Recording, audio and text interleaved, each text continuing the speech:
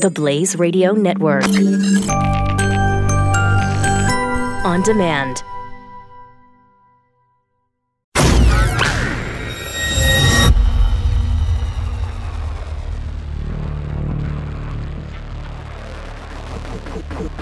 The collision of common sense and comedy.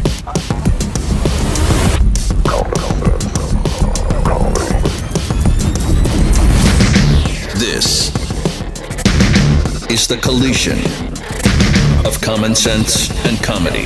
This is the Morning Blaze with Doc Thompson. We really just do not know how to behave anymore. We don't know how to behave at funerals. Folks, when I, Doc Thompson, have to question decency, we're in trouble. We've lost it. I was the one where people questioned the decency. I was like, Doc, you're just really pushing it there. I don't know. That's just not proper. When I am the one saying, wow, maybe that's how we shouldn't act. That's it. The wheels have come off the car. That's it. We're heading straight for a wall. I avoided all of last week discussing John McCain on this program because I have some very strong opinions about John McCain. But after this weekend, I am forced, I say, to discuss, yes, I was disgusted, discuss what happened, and I was pretty much disgusted. It's difficult to discuss John McCain and some similar situations because people get the wrong opinion, even when you explain. So I will do my best, and I'll have to, unfortunately, let the chips fall where they may. When you discuss John McCain and are critical at all, and this has been true even when John McCain was still alive, if I questioned his performance as a senator, it didn't matter how reprehensible it may have been. If I discuss it, people, John, how dare you, Doc? You know, he served. Those things are not the same thing. If Chris gives me $1 today, wonderful. If he stabs me in the belly with a rusty coat hanger tomorrow, the $1's kind of lost. I still appreciate the $1. I'm not going to be like, you never gave me $1. How dare you give me $1? I still appreciate it. But I have to factor in the rusty coat hanger to the abdomen. That's all part of it. These things are not mutually exclusive. These things being your life, your performance, who you are. We must judge all of them. Unfortunately, we want to throw the baby out with the bathwater when it comes to somebody being a good person and screwing one thing up. Realize how we do that? You could take one of the best people among us, whoever that would be, somebody who, by all accounts, did amazing, wonderful things throughout their life, and they screw something up, and automatically all of your good is done. They only want to focus on that. And the flip side is true when it comes to people who serve and then end up with a public life after having served in the military. Everything after the military pretends like it didn't happen. Can we just put it all into perspective and call things as they are? John McCain went through something few people have gone through, endured and suffered hardships when he served and was captured that I cannot even imagine. John McCain should be respected and honored for his sacrifice for America, as all veterans should. John, of course, with some unique circumstances that probably give us some extra pause to respect him. And that's great. People should say that. People should feel that. They should believe it. They should discuss it. That does not give anybody a pass to do something bad at another time. Let me ask you. Let's say you have somebody who was awarded the Congressional Medal of Honor, the highest award that we can bestow upon a member of the military. Let's say, in addition to that, they had bags of other awards. The most respected military person in our history. If they kill your kid a couple weeks after they're awarded that, are you just going to say, well, Pete's gone? But he won was awarded the Congressional Medal of Honor. You may factor in the death of your kid. Now, obviously, what John did as a senator isn't the same as killing a child. I'm just trying to put it into perspective there. It all matters, everything he did. And from what I have seen over the last 10, 20, 30 years studying politics and knowing what's been going on in D.C., post-military, John McCain was not serving America. John McCain was serving John McCain. And you may think the country should have awarded him that. He suffered, fine. He deserves a little spoils, that's fine. But don't tell me his performance post-military as a member of the House of Representatives and most in the Senate was good for America. There were moments that it was good. Most of it, though, ended up being a progressive agenda. Look at what John supported. Look at what he voted for.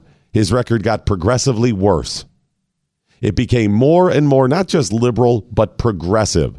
John McCain was nasty in the way he addressed people, on the floor, away from the floor. He was arrogant. I interviewed John McCain, and he was arrogant.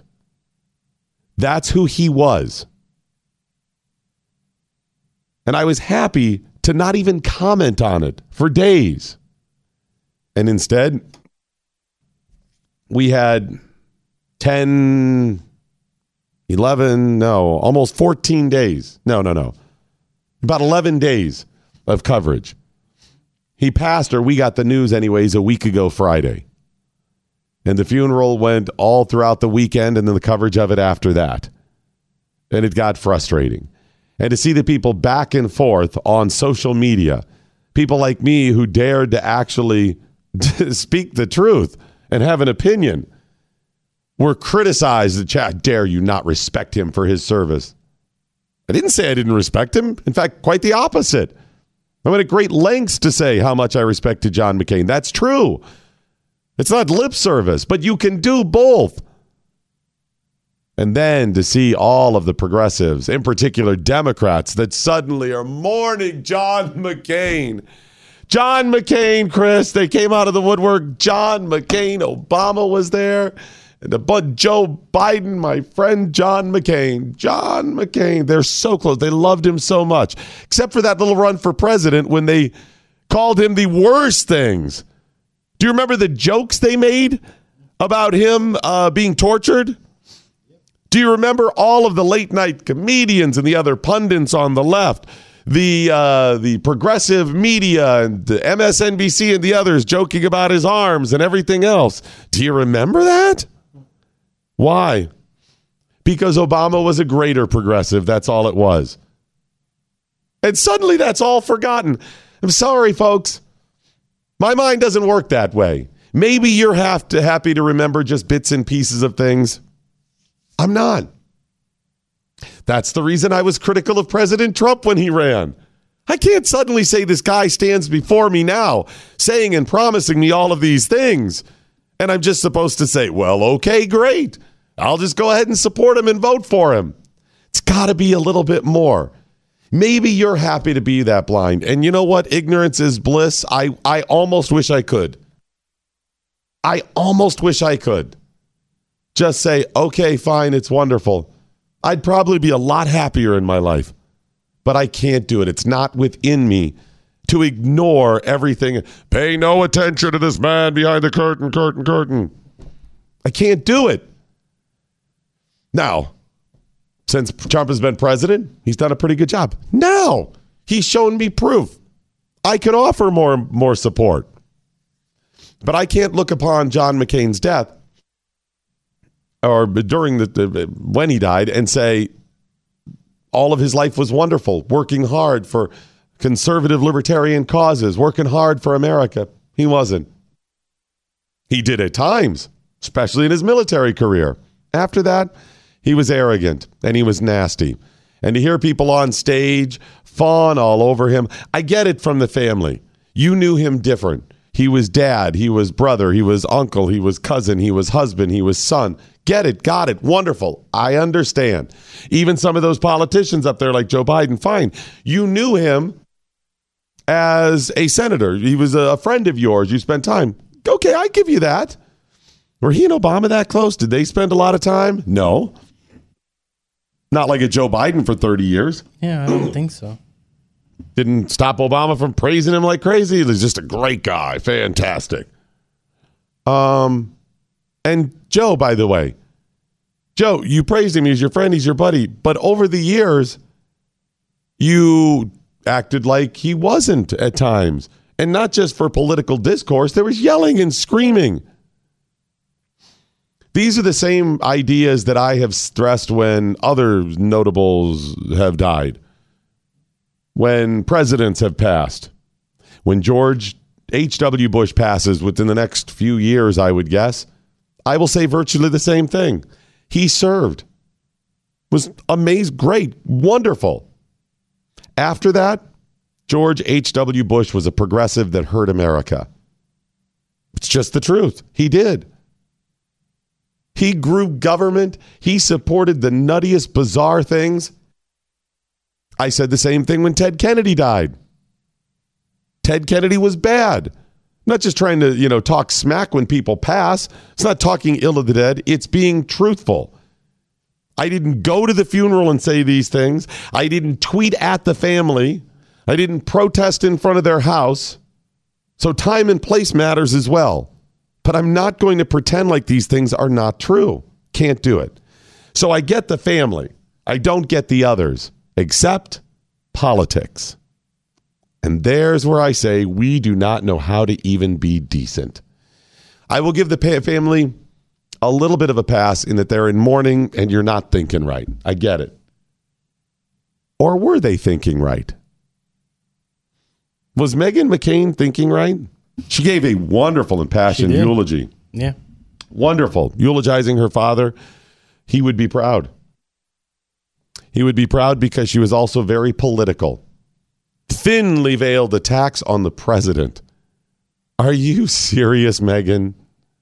I give you a little bit of a pass that you're in mourning. But is that proper? Is that really who you are? Because it just comes across as nasty. She could not let it go, even at her father's funeral. Nothing wrong with being strong, talking about his legacy, but you're taking shots at the president because of a political rivalry at your father's funeral? Have we no decency? Have we no shame in this? Think about that, Chris. You're so bitter at the president. Why? Because he smack-talked your father when he was alive. Got to be honest with you. That's not what I'm going to be considering with my father's funeral. I'm not going to be worried about somebody that talks smack about him because all you do is give that person credit. You give him power.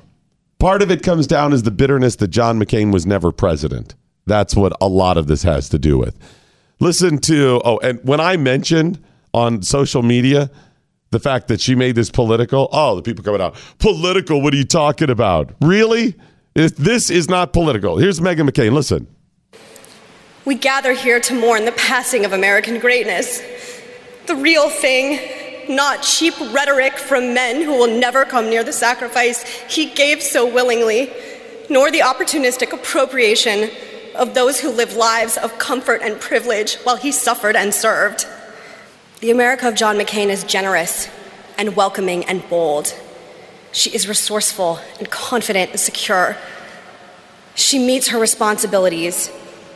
She speaks quietly because she is strong. America does not boast because she has no need to. The America of John McCain has no need to be made great again because America was always great. Can we pause right there a second? Made great again. Where have I heard that phrase? I heard it somewhere, I think. Make America great again. America made it great again. She was always great again. Great America, made great. Great America, make Mary. Where have I heard that, Chris? President Trump. MAGA. Yes. But this isn't political. This isn't a shot at him whatsoever. Nothing about it. Not a shot. Come on, Megyn, seriously. Here's the thing. As much respect as I can give John McCain for serving, and as much as I dislike him and as critical as I am everything outside of serving, Megyn, I only have criticism for. That's it. She didn't serve.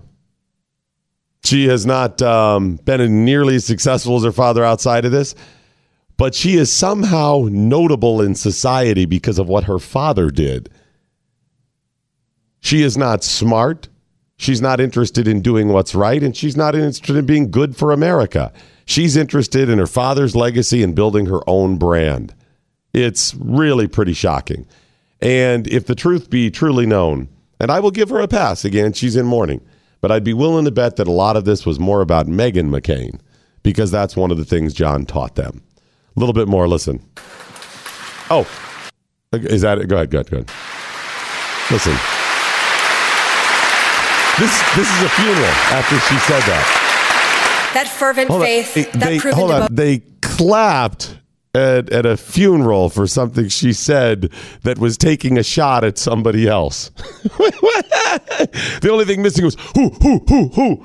Right? Why not? Why not do it? Why not just have F Trump signs up at your father's funeral? Why not just go ahead and make it? You wanted to do it. At this point, you've crossed the line into attacking people like that at a somber memorial for somebody. All right, a little more.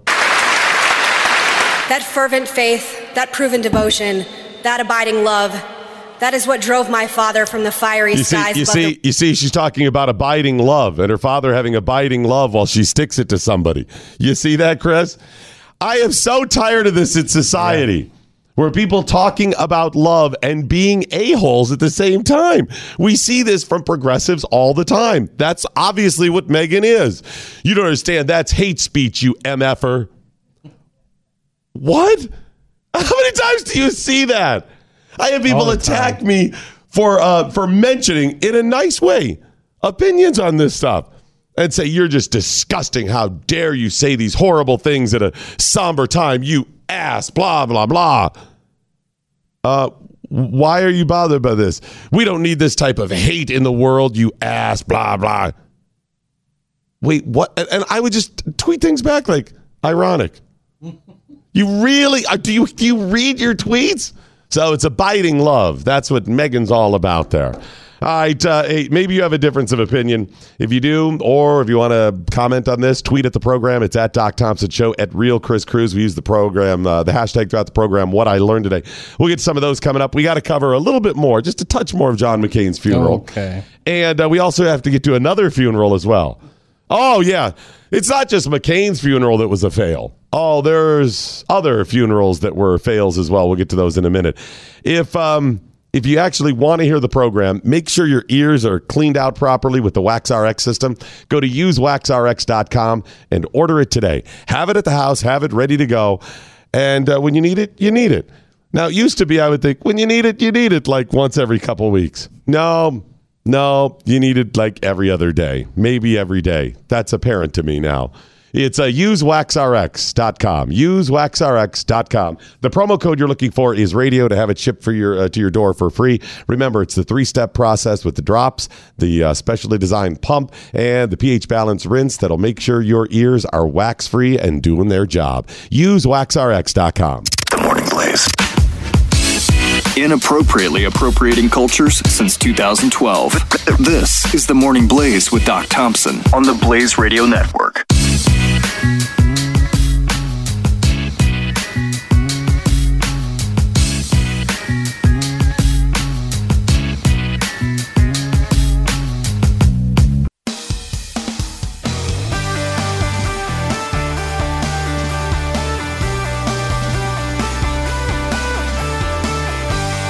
The Morning Blaze with Doc Thompson. All right, just a touch more from McCain's funeral. I offer up President Obama now. Now, think about these people were invited to speak. The collection of people that were invited to speak at John McCain's funeral. Now, I did not go down the guest list. I don't have that in front of me.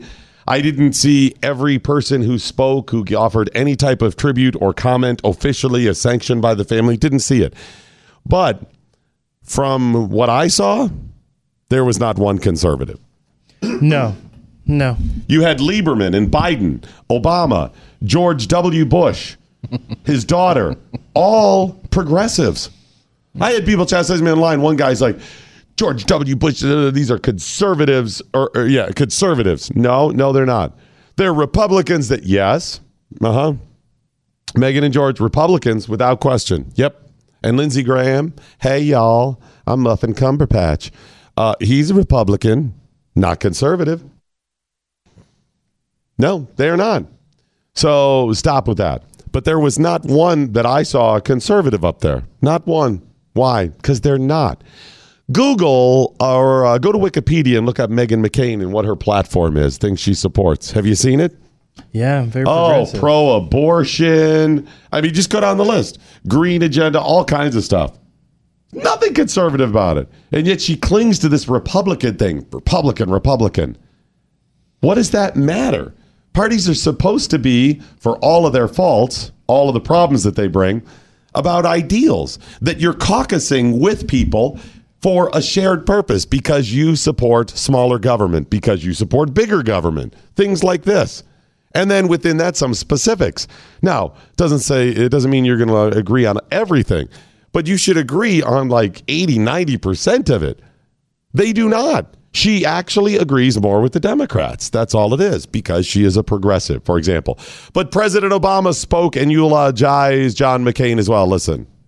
So much of our politics, our public life, our public discourse can seem small and mean and petty.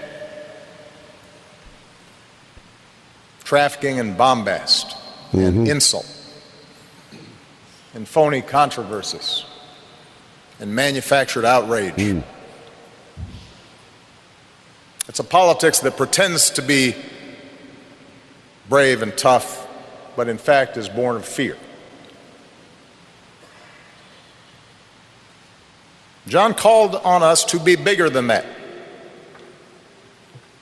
He called on us to be better than that. John was above it. He was above it all, Chris. He called us to be better than that. Yet Obama started and joked, as so did George W. Bush, at how over the top he was. How much he yelled at him and screamed and all of this stuff. He said, he means like political shots and stuff. Is that it? Manufactured outrage? John was always outraged. But you mean political. He didn't take political shots. Got it. Okay, listen to this. The idea seems to be that if the House GOP refuses to raise the debt ceiling, a default crisis or gradual government shutdown will ensue, and the public will turn en masse against Barack Obama. The Republican House that failed to raise the debt ceiling would somehow escape all the blame. Then Democrats would have no choice but to pass a balanced budget amendment and reform entitlements, and the Tea Party hobbits could return to Middle Earth having defeated Mordor. This is the kind of crack political thinking that turned Sharon Angle and Christine O'Donnell into GOP Senate nominees. That was John McCain being above it all. Attacking Tea Partiers.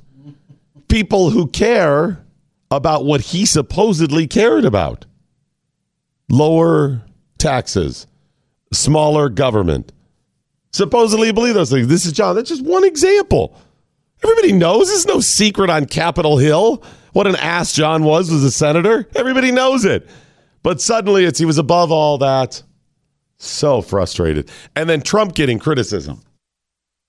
The Hill headline, Trump goes golfing during McCain's funeral service.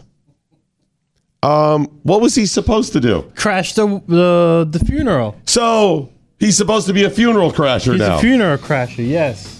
Is he going to partner up with Vince Vaughn, maybe? Yes. Is that what it is? Vince Vaughn and President Trump? Funeral crashers now. Yes. Remember, at the end of the movie, you realize how lucky you get at funerals. Is that it? Yes. He was not invited to the funeral. In fact, they told him, we don't want you there. But I guess he just shouldn't have been golfing then? No, it should have been mourning crime. He just sit at home away from the funeral, having his own personal, individual service for McCain. Is that what he should do? The Morning Blaze with Doc Thompson. The Blaze Radio Network.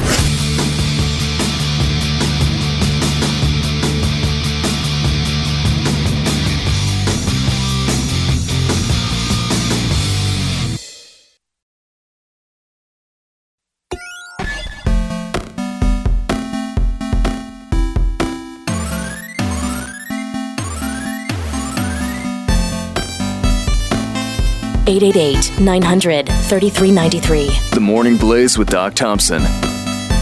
New bumper music. New stuff. Yeah, welcome to September. So who picked all this? Mordecai. Oh, interesting. Mordecai and Kirk. Just here's a thought. Mm-hmm. Maybe pick good stuff. Just thinking. The library wasn't big. Okay, Come just on, you saying, like pick that? some stuff that's kind of good. We So could. that wasn't good?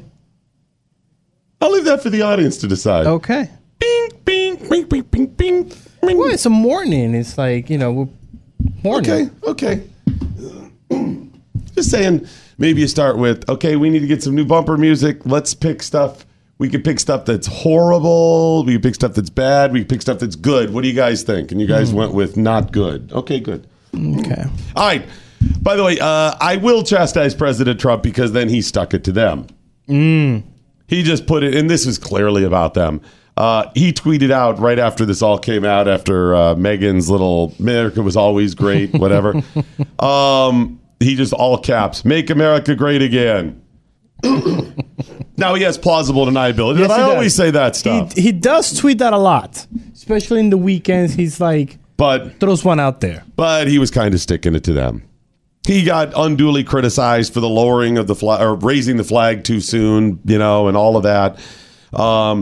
Criticized because he didn't specifically talk about John instead he just offered initially sympathies to the family and stuff. Guys, just stop. You're doing this back and forth political.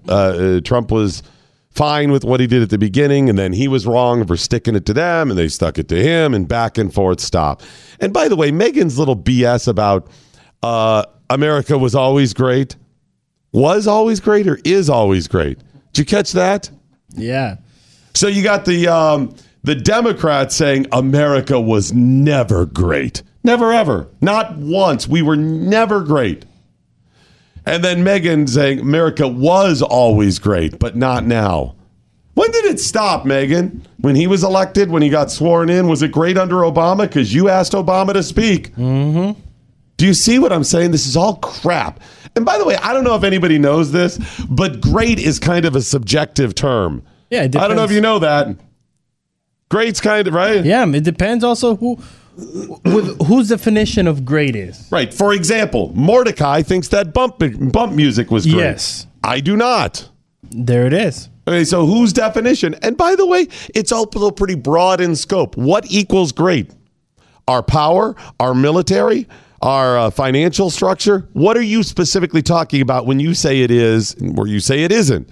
America's been wrong at times. We've done some pretty awful things at times. Do I need to remind people about the internment of Japanese during World War II? The experiments on the Tuskegee Airmen and others? We've done some pretty horrible things. Slavery, bad. All of those bad. When I think America being great, it's not about that stuff. It's the ideas and values that allow those things to go away when we do wrong, unlike other countries that just keep them going. There is very little decency, unfortunately. We don't even know how to behave at funerals. Another example is Aretha Franklin's funeral. Did you watch it as it was playing out live? I was there. What are you talking about? Oh, sorry. I didn't know it was in Ohio. It wasn't in Ohio. Nice shot, though. Good for you. Nicely done. No, I was not there. I did not watch it live. I've just went back and watched some of the videos of it or whatever. A little controversy brewing. Actually, a couple little controversies. A lot. Before we get to the controversies, I want to share a clip of Michael Eric Dyson speaking. You know who Michael Eric Dyson is? No, I do not. Over the years, most of the audience probably become familiar with him. They always have him on Fox News and CNN. He is a Georgetown professor and uber progressive. He is horrible. He comes up with he's not even just progressive. He's bizarre. He takes progressivism to the nth degree where everything collides and completely breaks down and then just doubles down on it. None of it makes sense. And then he's like, I'm just going to go ahead and say, in fact, I'm going to ratchet it up even more. He rolls around in the stank and filth of progressivism, even when it's obvious it's stank and filth, and then is like, yeah, come on in. Yeah. He's somebody who is so educated that he misses the obvious. And his ego is gargantuan. But here's the thing about Michael Eric Dyson. He doesn't actually believe in himself. He has no confidence. He masks all of those insecurities by being so over the top, because he's not trying to convince me and you that he's right with his progressivism and all that. He's trying to convince himself. And it all goes back to what we see so much of, little Michael. Little Mikey, because little Mikey's black and always felt odd or uncomfortable or different. Well, that's horrible when a child feels that way. But he never got over it. That's what we're supposed to do when you become a teenager and a young adult. You start going, what was I worried about that stuff for? I like what I do. I try to be a better person. And you go out there and cast your net upon the waters and try to make something. Try to get a big haul for yourself and your family and everybody else. But you give up all of those, are supposed to give up or battle those insecurities. Sometimes it's difficult. Great wrongs done to you as a child at times. But it still comes down to little Mikey. He speechified at Aretha Franklin's and made it political right off. Well, that one didn't shock me as much as McCain's funeral shocked me. Actually, this does even more. Really? I get if you're black and you want to talk about black issues in America, I'll give you that. Of course you're going to have that. That's not necessarily political. It is part of black churches. So it's not necessarily political like a candidate. It's just, okay, black community issues, whatever. It's just standard. They don't even mean it political half the time or more. So when Michael Eric Dyson steps up and gets obvious political, listen. Bishop Ellis and Reverend Smith, to President Clinton and her husband Bill. See, Chris, hold on. You thought that he meant Bill Clinton president. No, he meant the second Clinton president, Hillary, because she won the popular vote. Trump is not president. No. Hillary won the popular vote. And I don't care. That electoral college, Chris, it's outdated. They don't even allow black people to go to that college. That's right, they don't. And there's no scholarships awarded. Nope. Or nothing. Football team. No football team. You know, the only people that get in are rich people, the 1%. Whitey faces. That's right. I never went to electoral college. Mm-hmm. Have you ever gone to electoral college? Nobody in this building has. Nope. Man, it's horrible. Really? Okay, fine. You made a little funny, but at least he gets beyond the politics. To President Clinton and her husband Bill. Every laugh. Okay. Fun, little levity at Aretha's funeral. Okay, let's move on now. Just avoid the politics from here on out. Here we go. Eulogy. To Attorney General, soon to be President Holder. See, Eric Holder, Chris. He's eventually going to be president. It's another little and funny. To Reverend Jackson and Minister Farrakhan.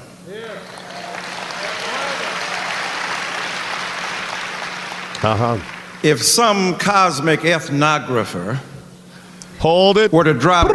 What is that? It's nonsense. That's him rolling around in the filth and the stank of progressivism. And his belief that he's cosmic we have to read. We have to back that up. Yeah, we have to listen to that again. What is that? Like a stenographer about your ethnic background.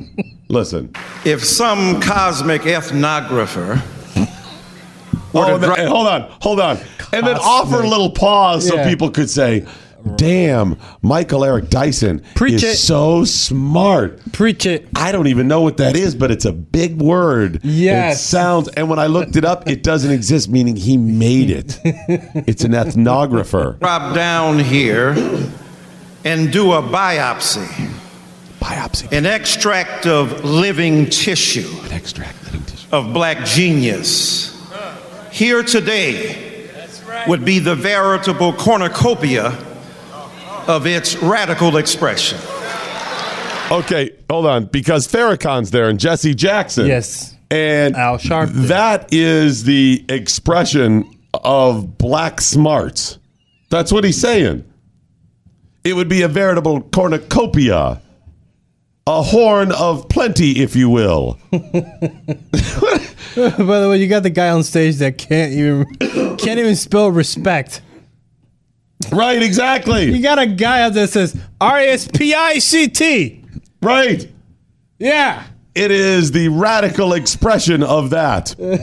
Oh, God, you got the radical part right. Listen, back that up just about 5 to 10 seconds. By the way, cornucopia, that's a good word. It's a horn of plenty, you know. I love that word. Here we go. Here today would be the veritable cornucopia of its radical expression. Ooh. There it is. Ooh. Nailed it. Nailed it. Oh, man.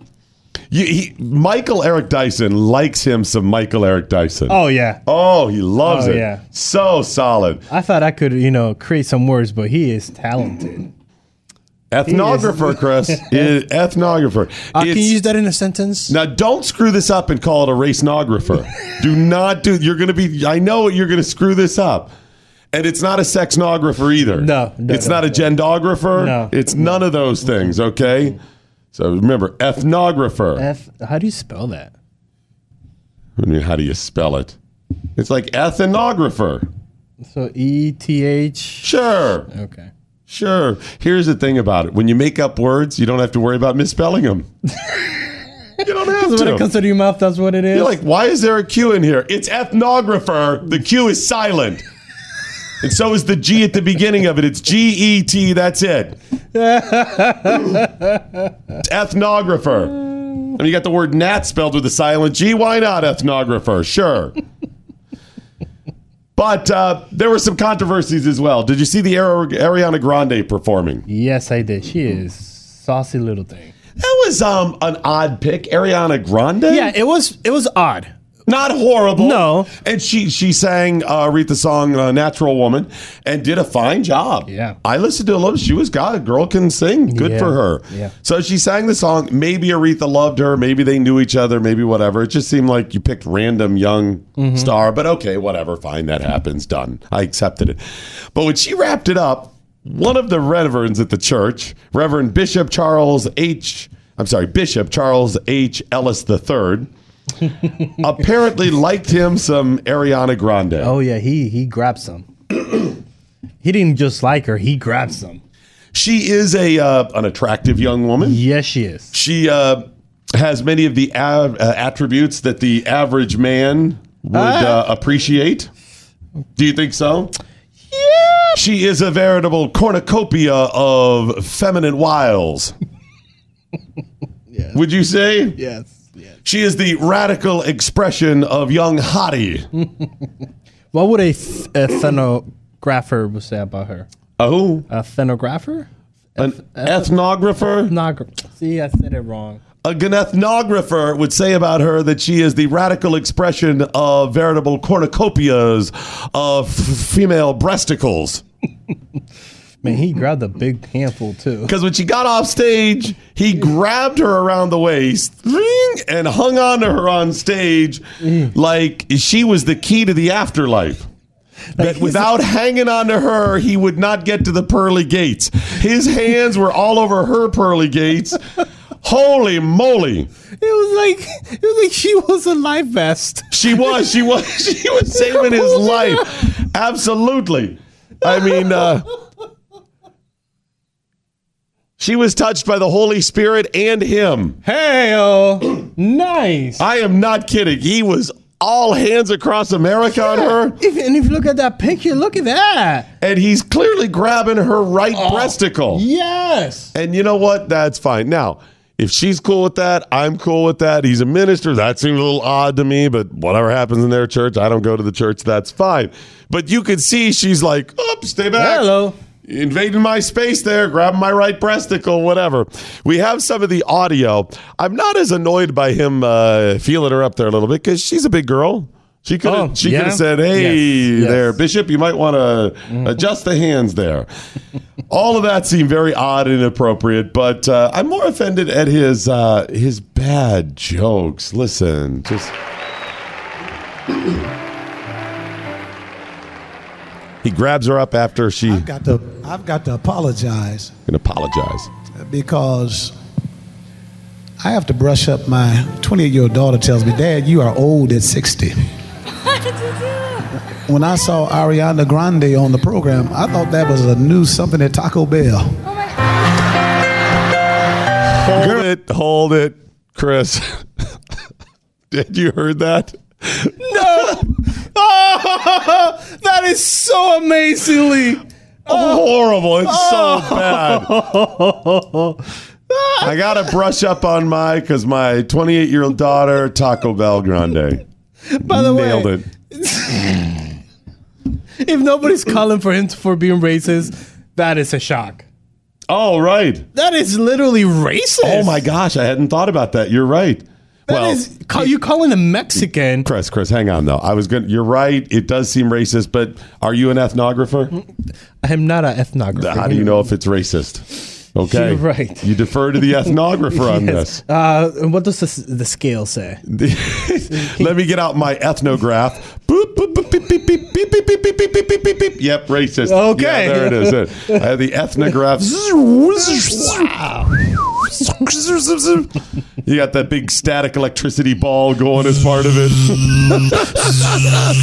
There's tubes and switches and lights going. Let me turn on the ethnographer 5000. It's much more effective at detecting racist statements than the ethnographer 4000 ever was. All right, a little bit more. And by the way, they have interwoven his apology after all of this with what happened on stage. Let's continue. When I saw Ariana Grande on the program, I thought that was a new something at Taco Bell. Taco Bell. Girl, let me give you all your respect. Let me just hang on to that. I certainly want to apologize to Ariana and to her fans and to her family and to her entire community if what I said was taken the wrong way. And listen, maybe it's just a joke that went bad, but when you're doing the program for 9 hours, you try to keep it lively, you try to make some funny references and what have you. I love everybody. Everybody that knows Bishop Ellis and Greater Grace knows that we love everybody. Did y'all enjoy this icon? She's an icon Back herself. to the stage. Come on, make her feel love at Greater Grace Temple, the city of David. A little smart. It would never be my intention to touch any woman's breast. I was. A minister was forced to say that in public because of something that happened at the funeral of a music legend. Nice. Nailed it. Think about all that together, right? Nailed it. Bad Taco Bell ethnographer joke with a young girl during the hashtag Me Too movement. Yes. On stage at the funeral of an icon, and you are a bishop. Well, not just the hashtag Me Too movement. Doc Thompson, what is happening with the Catholic Church right now? Okay, done. At least Ariana Grande is female, though. You just break on that one? Let's get a break in. We'll break. This is The Morning Blaze with Doc Thompson. the Blaze Radio Network.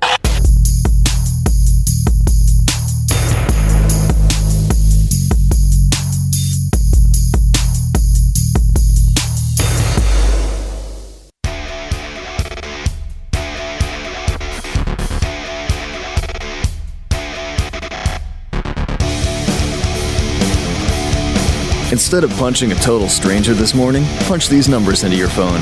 888-900-3393. The Morning Blaze with Doc Thompson.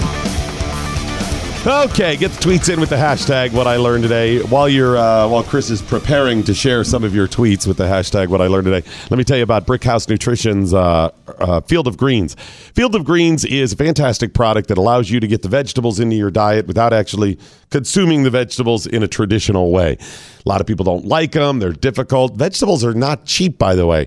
And a lot of people only like them prepared certain ways. If you're not a chef, guess what? You're just not going to eat your vegetables. Eating your vegetables is the cornerstone, what we're realizing, again, to good health. Good health, having healthy skin, hair, nails, functioning systems in the body, weight loss, all of these things are centered around eating the proper amount of vegetables. It's got to be the center focus of your diet. Even if you eat vegetables, eating Field of Greens is still going to help you out. You need more vegetables than you realize. Even that little pyramid and plate, whatever, it's more than that. That's the bare minimum, and even that's a little bit off. You going to trust government to tell you? You understand how healthy it is. So try it today. Just go to brickhousedoc.com. You order it. It's basically powdered vegetables. That's my description. It's real food. It's not just the vitamins from it or something like that, which I'm not sure they can actually remove vitamins from food.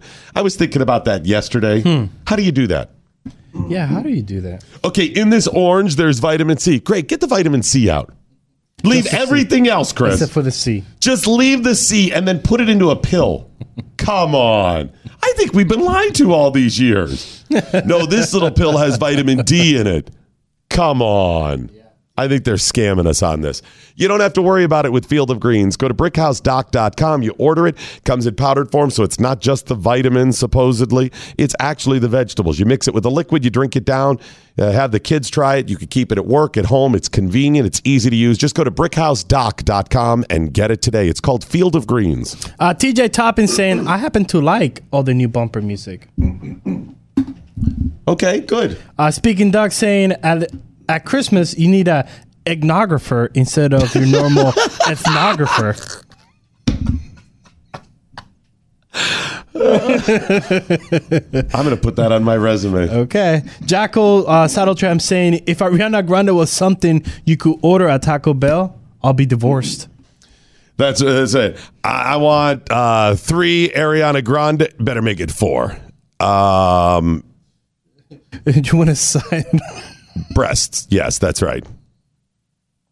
The amazing Lucky Farkin saying, just an FYI, there's a hymn titled, He Touched Me.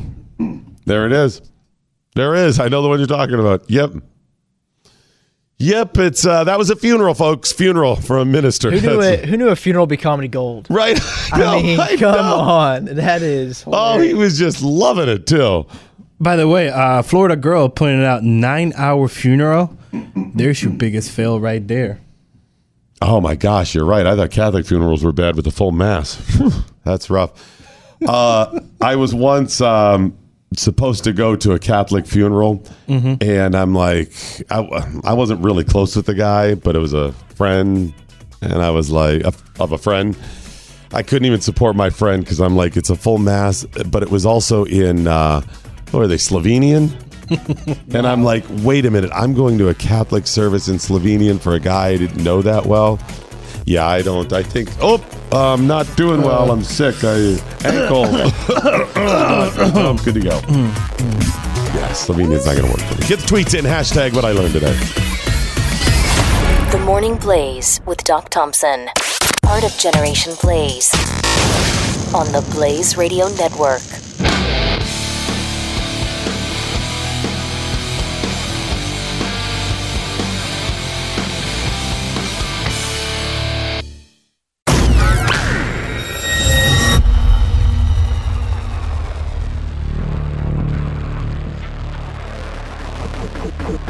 The collision of common sense and comedy.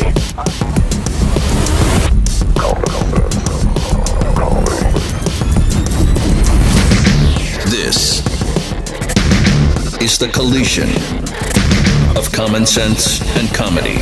This is the Morning Blaze with Doc Thompson. So people understood the one bump music was from Nintendo? Yeah. One of the bump musics, the one that you said you didn't like. let that one slide when Kirk brought it up to me because it was a throwback. It was like a nice throwback to the. I don't think it's the actual song. It's just very close to the nerds of this. Listen, if you say it's the actual song, we're gonna have to pay royalties on it. So it's not. It's just a sound like. We already paid all this stuff. No. Those are not the actual ones. Those are sound-alike ones. Sound-alikes. Exactly. Yeah. It's not the actual one. It may make you think it is, but there's. Remember when Vanilla Ice was explaining how it was different than Under Pressure, his went dung dung dung da dung dung. Theirs went dung dung dung da dung. See, that was the difference. Okay. It's a very, very different song, Chris. Laura D saying, thanks for picking the Super Mario Bros. Music. Jay saying, welcome back to the Chris Cruz Uber EDM Marathon Bumper Rollout. I did not notice you guys would notice that quickly on that one. I did pick some like nice high tempo EDMs. Larky Farkin saying, don't listen to him, Mordecai. As a gamer, I love the 8-bit theme bumper music. Keep it up. What's a mur? What do you mean? What did he call himself? Gamer. What's a mur? What do you mean what's a mur? He's a gamer. I don't understand. I get, No, not a gamer. A gamer. Oh, someone who plays games. Yes. Okay, that's a gamer.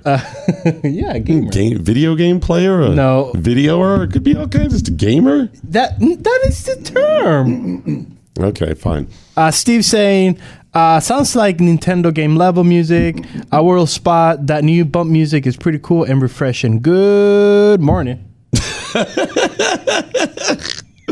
Hey, I'm a bit confused by a story I saw over the weekend. I think it was late Friday, early Saturday morning. Part of I-35 in Texas here was shut down for 8 hours because a truck carrying Axe body spray caught on fire. Oh, yes. And do you see the swarm of females just like towards the truck? No, I didn't. I didn't see any of them. There were none there. In fact, I saw people like, this is a huge problem. And I'm like, okay, now you understand what the rest of society has been going through for the past 15 years. That 16-year-old boy that came out of the gym locker smells just like that. Just like that. Every single day. Even the burnt part. It's like, how do you know it was on fire? Oh, I guess the flames, but the smell certainly didn't tip us off. Same, yes. It got so the truck caught fire and then it ignited the cans of body spray, which exploded. That's pretty cool. And then launched from the truck. They so propelled like fireworks almost. And then the truck ended up scattering debris all across the interstate and they had to shut it down. Now, no one was injured, but it had to be shut down for the cleanup for 8 hours. Now, does that seem like a long period of time? That seemed like a long period of time. You want to know why? It's a long period of time. See, once the truck is out, and how long is it going to take to put a fire out of a truck like that? 30 an hour? I would think you get a couple fire trucks out there. I'll go crazy and say an hour? Yeah. Maybe hour and a half. Okay. And then you clean it off the road enough to let some cars go through. I'll give you 3 hours, but 8? Yeah. Do you know why? Safety and concerns? I saw a truck that had caught fire over the weekend as well. Okay. This would have been, I think this would have been Friday evening. Friday evening in Oklahoma on I-40. Traffic stopped, pull up 5 feet, wait a minute, pull up 5, like this for, an hour or so. I get up there, off to the side of the road, not even on the 2 lanes, off to the side, a semi had melted down. I mean, caught fire. I mean, it was barely the frame resting on the ground. There was nothing left. I mean, everything burned. And they're having to clean it up. And I'm like, why is this taking so long? And then I saw it, the hazmat unit. Yeah. The hazmat. Whenever a vehicle catches fire like that, they have to call out the hazmat for environmental blah, blah, blah. A few years ago, I was traveling. I flew into, New York, I think it was, and had to drive to D.C. from New York. It was crazy. I don't even remember why we were doing this, but I did. Leave New York City with a friend. It's like 11 o'clock at night. Yeah, I think around 11 o'clock at night, 10:30. Leave New York City, get out onto the highway, having left the city, and all of a sudden traffic comes to a complete stop. And I don't mean like inching up. I mean a stop. Nobody had moved for an hour. People start getting out of their car.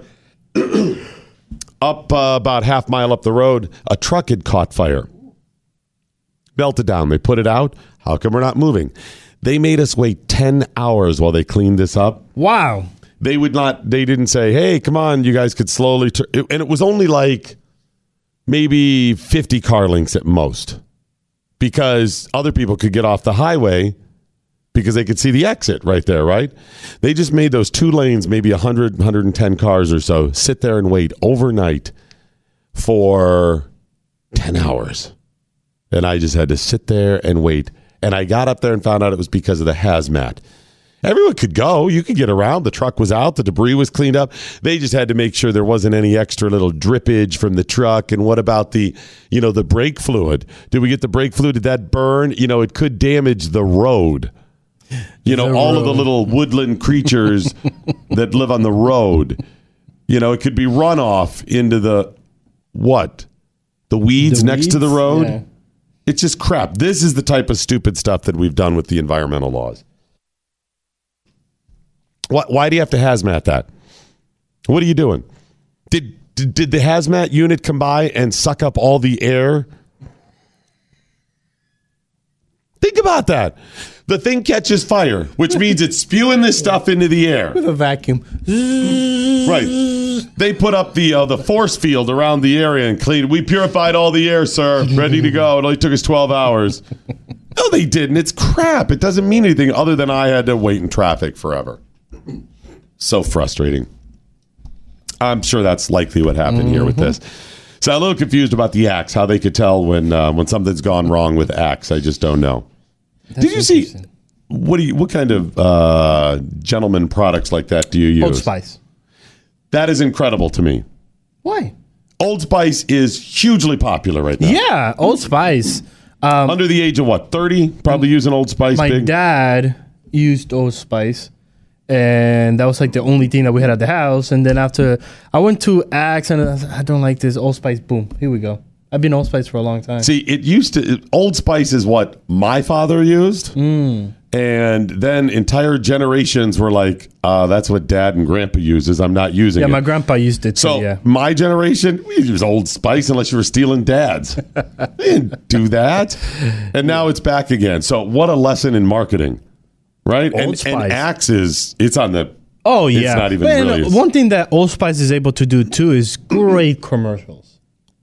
Old Spice has great commercial with Cruz, the black guy.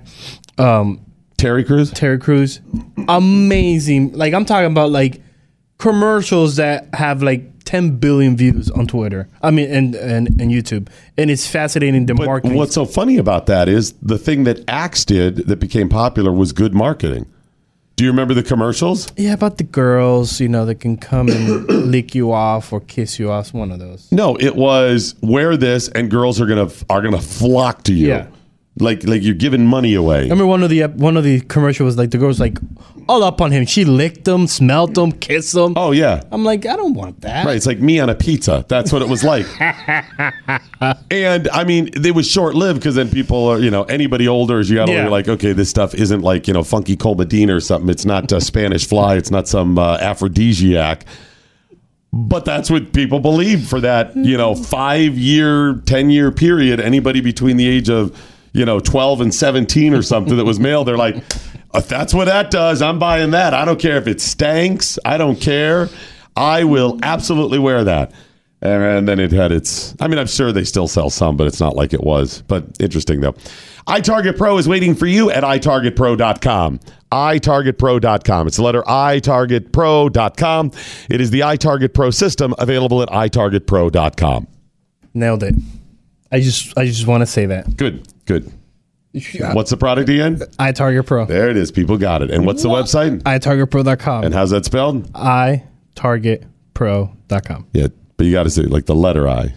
itargetpro.com. Okay. Get the system today. It's a system that's going to make you a better shot. You're just going to get better because it's like dry firing, except you actually know what you would have hit. because it works with a proprietary app you put on your phone and a laser round that tells you where you hit on the target. You just kind of set your phone up right there, a little stand by the target, and you can target practice anywhere. Of course, you still go to the range and that from time to time, but this is so inexpensive that probably 1, maybe 2 trips at most to the range, and you are going to pay for this right there. Mm-hmm. And then you can practice all the time, still going to the range the same amount you used to. So you sacrifice once, maybe twice, and you're good to go. But I like the idea of getting, and I haven't done this yet, but I think I'm going to get a second one so we can practice together, like my son and I. Mm-hmm. I think that's what I end up doing. This might be a Christmas present for him. Trying to figure this out. Go to itargetpro.com and pick it up today. Last year's Christmas present? That was my brother. Okay, I see a theme here. If you ever buy me a Christmas gift, don't worry about it. I wouldn't buy you that for Christmas. Okay. Wedding. Nailed it. And I'm not buying it for you anyway. And who? Autumn. Nailed it. Go to itargetpro.com. It's about $89. Don't forget to use the promo code DOC to get it at 10% off. itargetpro.com. You got Jay saying, in an unusual turn of events, Kleenex and Jergens sales were up last weekend. Interesting. The Stone Stacking Jacko wearing axe will only get girls to lick you off. Yes. Yeah. Oh, warning? No, wait. Wearing axe will get girls to lick you off. Oh, question mark. Yeah. Oh, you didn't go up at the end. I did go up. Did he go up at the end enough? You didn't understand what he was saying, did you? Of course you can. I thought you meant warning. That's what I was like. Yeah, because you said as a statement, you got to go up at the end. Like all the little Valley girls, all the little young Gen Z. Jacko Sattertram saying, so there's a spot on I-35 in Dallas that smells like a 14-year-old douchebag? Yep, that's exactly right. You can also look for the burn marks, too. They say they're going to have to remove parts of the road. What? It burns so much. That's how intense the heat was. So that means we should not wear axe. It's a hazard, apparently. Yeah, that's what I'm saying. If it's burning off, you remember what it's doing to your body. Yeah, there's all kinds of stuff like that that's flammable. It's that it caught fire. It's just not. It's on your body. Let's be frank in PA saying, how can Chris say lick you off and no bell? I thought that was an obvious one. Yeah, again, we don't do the obvious ones. Exactly. Like he said, vitamin D. You didn't see me go, because that was an obvious one. No, that one wasn't as obvious. Vitamin D? Yes. No, vitamin D. That would be a good one. No, that's obvious. We know what not. You mean. Yes, it is. I didn't mean that. I meant the vitamins at that point. Therefore, that was one. It was more veiled. That wasn't a... If I said... hey, over the weekend, that chick, blah, blah, blah, and that dude in vitamin D. See, that's obvious. I was actually talking about vitamins, so it would apply. But the lick was not. That was obvious. Fluffernutter saying, I use... Fluffernutter says, I use Axe spray and body wash daily. My brother says I smell like a French whore. Hey, $20 is $20. $20 is $20. You're right. Hey, we didn't hear from the Reverend Jasper Williams Jr. I don't know who that is. I have one more clip from Aretha's funeral. Oh, okay. But this takes a slightly different turn. So there was more controversy. So that was one bishop, minister, reverend, okay, the bishop that got in trouble with Ariana Grande. The boob grabber. Yes. The unintentional boob grabber. Okay. Anyway, he was one controversy. But the family, after the funeral, the 8-hour funeral, then came out and blasted the Reverend Jasper Williams, who gave the official sermon. Yeah, I saw that. They were very upset. So every minister is in trouble for one. Yes. They were all pissed off at him. Now, didn't you vet the list of bishops? Apparently not. Well, Reverend Jasper Williams, spoke at her father. Oh, okay. C.L. Franklin. He was an activist in Detroit, a minister, and a civil rights leader, really. Yeah. And he spoke at C.L. Franklin. So Aretha's family didn't have any type of documentation, and none of them really knew what she wanted at her funeral. She didn't tell them. Oh, wow. She didn't even have a will. Oh. Well, that's going to be interesting. She's worth like $80 million. That's what I'm saying. And she has 4 or 5 sons. One of them, okay, so under Michigan law, you split everything she had evenly amongst the siblings. If there's no will. Right. And if it's not contested. Okay. And so from what they could tell, it doesn't look like there's going to be a lot of trouble, except one of them is incapacitated and has a caregiver. Okay. So trust me, that caregiver is going to be like, I need a bigger share to take care of him. It's going to be whatever. Yep. And then because there's not a will, everybody's going to say, my Aunt Ree, she always, right? It's just going to keep coming. And this could take years. And then it's not just the money. Then there's all the assets. And the assets are tangible assets like jewelry and furs and whatever else, and houses and real estate. When you get into real estate, okay, what's it worth? Well, are we going to value it? Are we going to sell it? What has to happen? And all that has to be sold off before they get it. But then on top of all of it, she gets royalties because she wrote a couple songs. Now, I think Respect was written by Otis Redding. Maybe Think was. But she got some royalties from singing it. Most royalties from music, though, goes to the writer of the song. She wrote some, not most of her biggest hits. Those are written by other people. But still, she does have those royalties. So that'll just be... Was Otis Redding taking it? Yeah, he's the one that wrote R.E.S.P.C.T. Did he also write R.E.S.P.I.C.T.? Did he write both of them? He just came up with a new EP. Oh, it was an addition, you know. I see. The updated version. But I think he doesn't get full royalties. It goes between him and Al Sharpton. Oh, Al gets writing credit on it? Yes, Good for Al. Good job or whatever. So, yeah, it's going to be, contested. Well, they went and said, all right, we don't know what she wants at her funeral. We don't know all this stuff. So they just put it together. They said, well, he spoke at dads. Jasper Williams, so their dads will put him in and whatever, and rolled it out or whatever. Afterwards, the family got pissed at what he said. Now, I'm going to get a quick break, and I'm going to come back and tell me if you can find where the trouble happened. Okay. Quick break. In the meantime, tweet at the broadcast. It's at Doc Thompson Show at Real Chris Cruz. The Morning Blaze with Doc Thompson. The Blaze Radio Network.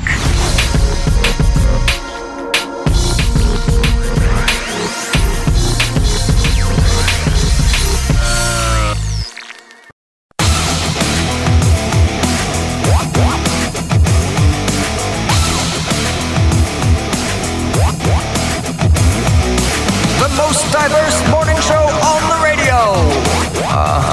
Because HR said we had to. So, it's the Morning Blaze with Doc Thompson.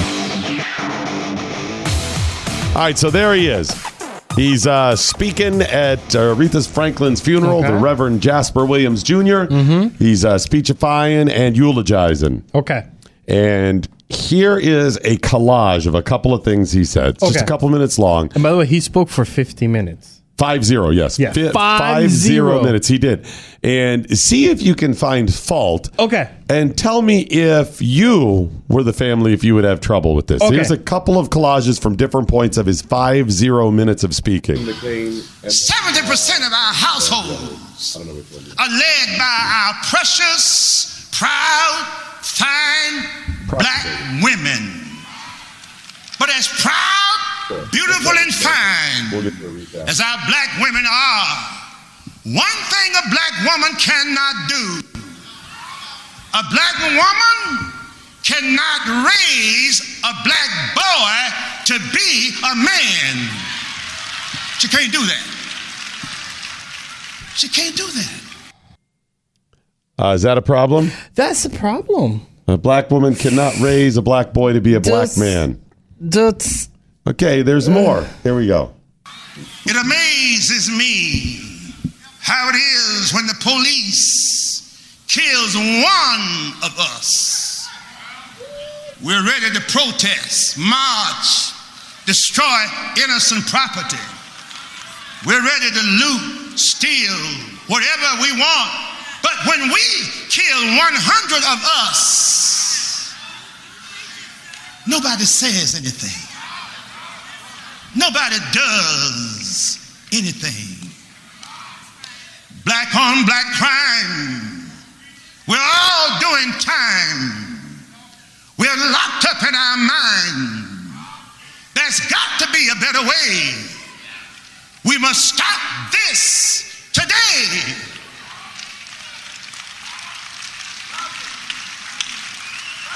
A bit more on that. Listen. Think down, look down, walk down, talk down, act down. Most times we're low down. Where is your soul? And so, if you choose to ask me today, do Black Lives Matter? Let me answer like this. No, Black lives do not matter. Black lives will not matter. Black lives ought not matter. Black lives should not matter. Black lives must not matter until black people start respecting black lives and stop killing ourselves. Black lives can never matter. Is that troubling? I'll give it to the family. That is offensive and distasteful. There's a little more. Here we go. Another part. Here we go. Than a house. We don't need better houses given to us. We need to make for ourselves better homes. I could have pulled out like another. I bet. Because that was about 2 minutes of the 50 minutes. I could have probably pulled out another like 47, 48 minutes of that. Oh my gosh. Houses given to us? Given. Well, and obviously means public housing and stuff like this. Okay, how do we unpack this? Was he wrong? No. In the content of his comments? No. He was at one point I was like, amen. Now, there's more to the story than that. And he makes a great. If cops are killing people, black or white, it's wrong. Yes. If they're killing people or injuring or treating people differently because they're black, it is wrong, period. We've called these stories out case by case and we'll run down the list. It is wrong. But he makes a great point is, why are you so pissed off at the cops? Prior to the clip I played, he did the math. Oh, really? Oh, so he spent about 2 minutes of math that said, this is how many people are supposedly killed by officers. Okay. That if all of them were truly wrong, just so and he mentioned a couple thousand or whatever the number was. Then he goes through the number of black people killed by black people. Woo. And it's like, and I don't know what time period it was, 60 years or something. But he laid out some facts out there. But he laid out there's like 500,000 and he's like, why are you pissed off at the cops, basically? Yeah. Why are you going after them? Wouldn't you at least say it should matter the same? The fact that it's more slanted to make his point. Yeah. And the thing about mom, listen, ladies, you can raise a male child. Yes. Fathers, men, you can raise a daughter. You can do this. You can raise a son. You can. So he's a little off with that, but he makes a great point, I think, in saying maybe dads need to be involved more. And not just black fathers. Black community's been called out for that. And I don't know if the numbers are disproportionate. Let's say they are. Okay. It doesn't mean that other races don't have the same challenge with fathers as not being there, or fathers just not being good dads, or moms not being good moms, right? You know, the number of women I see today with kids that I'm like, I cannot imagine that person being my mom. You think, oh my gosh, that's a mother? You look at it, that's your mom? And the thing about housing, yeah, you're right. Maybe we need to worry about homes and not houses. He's right on that. Time and place for the funeral. Well, he was preaching, and that's part of preaching.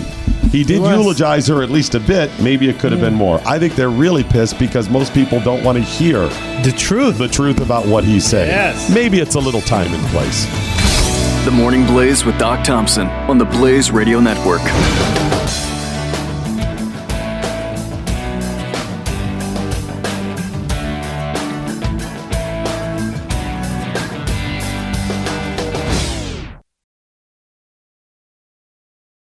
Hey, it's Doc Thompson. If you like what you hear on the program, you should check out Pat Gray Unleashed. The podcast is available wherever you download your favorite podcasts.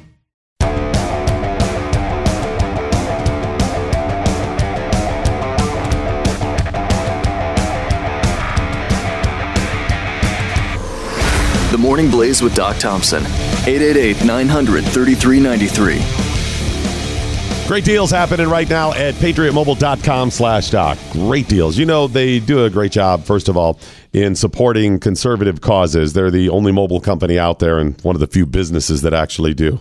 In fact, whenever there is a business identified, like In-N-Out Burger, whoop, everybody melts down because now, of course, we have gotten to the point where you must boycott everything. Full boycott instead of just saying, guys, maybe support what people do. Maybe you support them.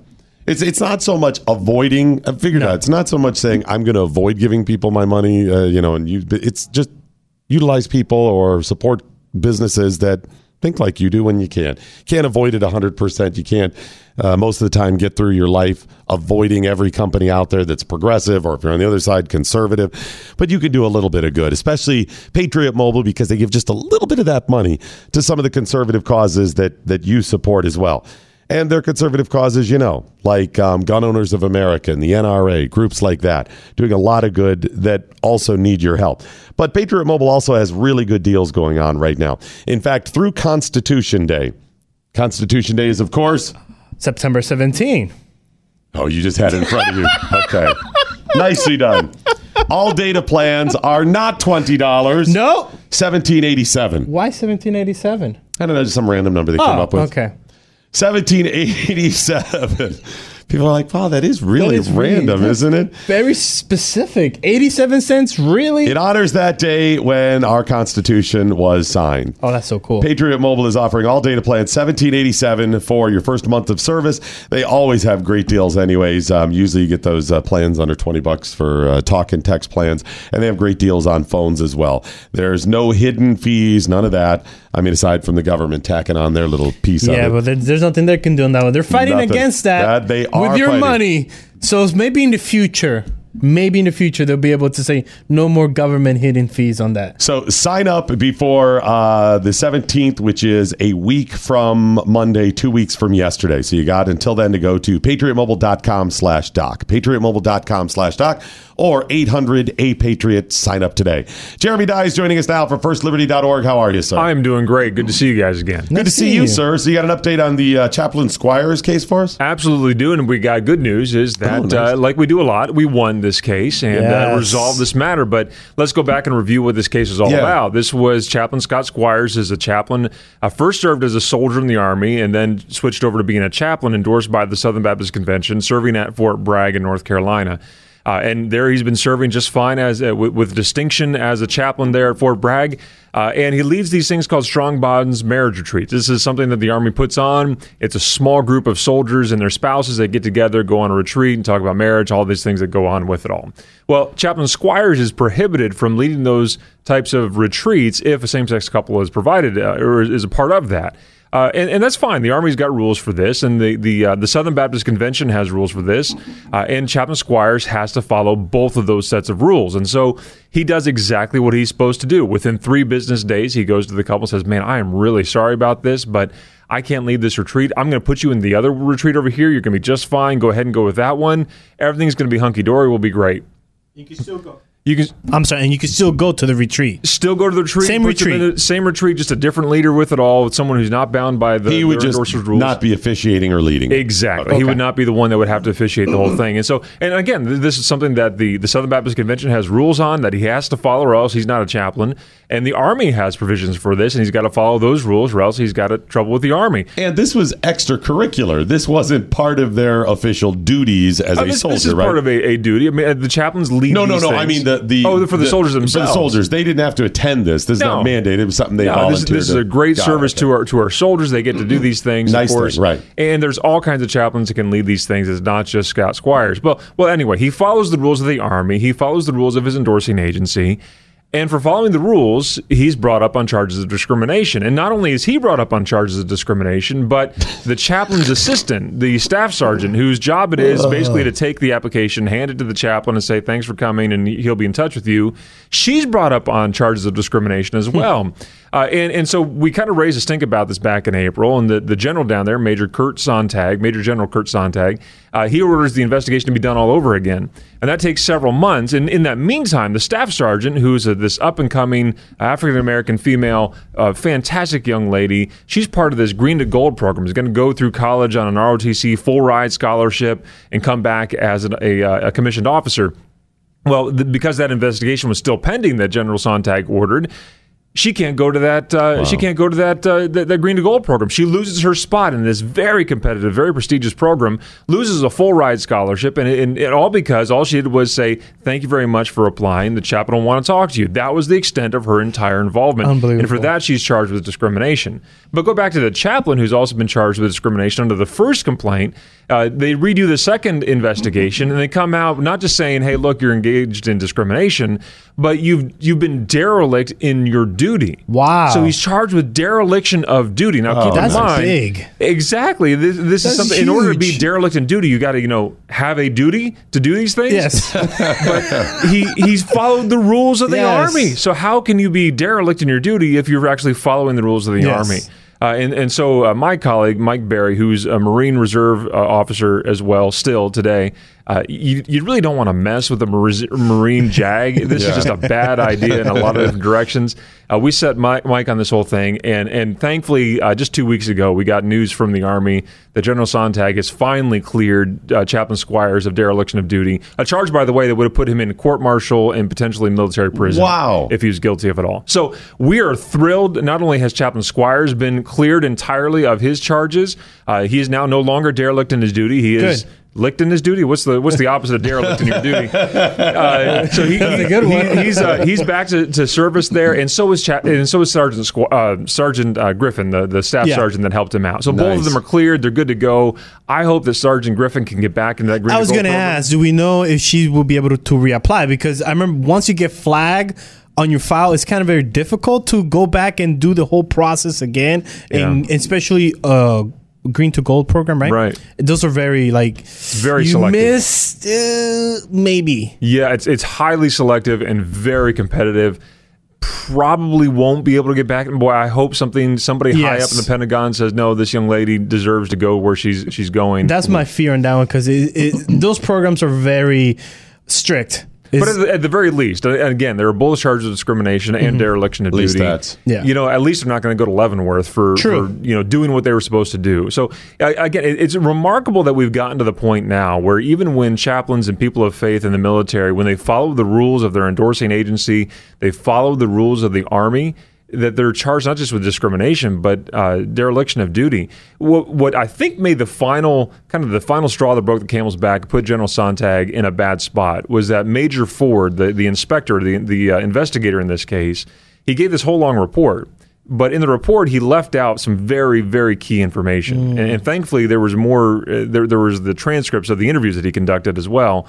And he talked to the chaplain that ultimately replaced Scott Squires on the retreat, as well as his commanding officer. And the quotes that he failed to include in his final report completely exonerated Chaplain Squires. Wow. Oh, wow. And so it's very concerning to us that we would have two separate investigations. And only after we receive the final transcripts do we realize he's been completely exonerated. Yeah. And the investigator who's tasked with providing reports to the Major General is leaving out key exculpatory information that would clear them all. That is very concerning to us, and we're still looking into that aspect of this story as well. There's an angle to this that I hadn't thought when we've talked about a lot of these, where somebody is accused of something that is this obviously, and wrong, that it's got to be personal to them, aside from, what may happen to you if you're court-martialed and everything else, but knowing you didn't do anything wrong. And the idea in this case is that you have not only done something wrong, but you've been mean to somebody, that you've been hateful, that you're truly targeting people or discriminating. And that's not what he was doing. In other words, if you're labeled like he was, you're being discriminatory, it's believed by many that you simply hate those people and you have these political beliefs and all of this. And it's not. This goes to his faith. Well, there's a couple things that play at that, of course, and you hit a lot of them. But one is he followed the rules. Yeah. What are you supposed to do if you're following the rules and you're still being charged with dereliction of duty? You're stuck. You're darned if you do, you're darned if you don't in that case. You have to follow the rules of your agency, your sending agency, or else you're not a chaplain. You had to follow the rules of the Army or else you have problems there, right? He did both, and he's still in trouble. But yet, on top of that, I think the duty element is very key here as well. Soldiers follow orders. There was something about that in a movie one time. Right. If you don't do that, people die, right? Colonel Jessup told us all about that in A Few Good Men. And that's exactly what he did. And yet he has the sense of duty to be able to follow that sense of duty, to do what a soldier is supposed to do, and also to care for his flock, if you will, within his ambit of the United States Army. And so to be told that even though you followed the rules, you've cared well for the soldiers under your command, and you're still derelict in those duties, and not just guilty of discrimination. I mean, that's one thing, and we understand that's difficult to be charged with any kind of discrimination. But to say now that you have been derelict, you've failed to follow the duties that you're required to as a soldier and a chaplain, and for that you're going to have to go up on court-martial charges and possibly face time in a military prison for doing what you're supposed to do. I cannot imagine how Chaplain Squires has felt through all this, and certainly Sergeant Griffin for simply taking information and handing it off. More removed from this. Oh, it's remarkable. That's what you sit at home alone and you throw your hands up and you're like, what? Yeah. What was I supposed to? And what's really concerning then is then we look at the investigation and realize that there's an investigator here that is using lines that sound a whole lot like some things we find on very progressive websites, almost word for word in his investigation. What's that all about? And then we see finally the transcripts of his interviews, and he's not including in the report that's got to go to the general, the guy who makes the decision as to whether or not this guy is going to be derelict of duty or not. He's leaving out very key information. Why is that guy leaving out very key information here? And if that was done intentional for some sort of agenda, and we don't know that, but if it was, that's pretty awful, because what you're doing is you're ruining some lives here for this agenda of yours. The investigator and everybody around this knows in their heart of hearts that this was wrong. Everybody knows that targeting him and then the assistant, the sergeant, that was wrong. They didn't do anything inappropriate. They acted as they should have. They did their job. Everything's fine.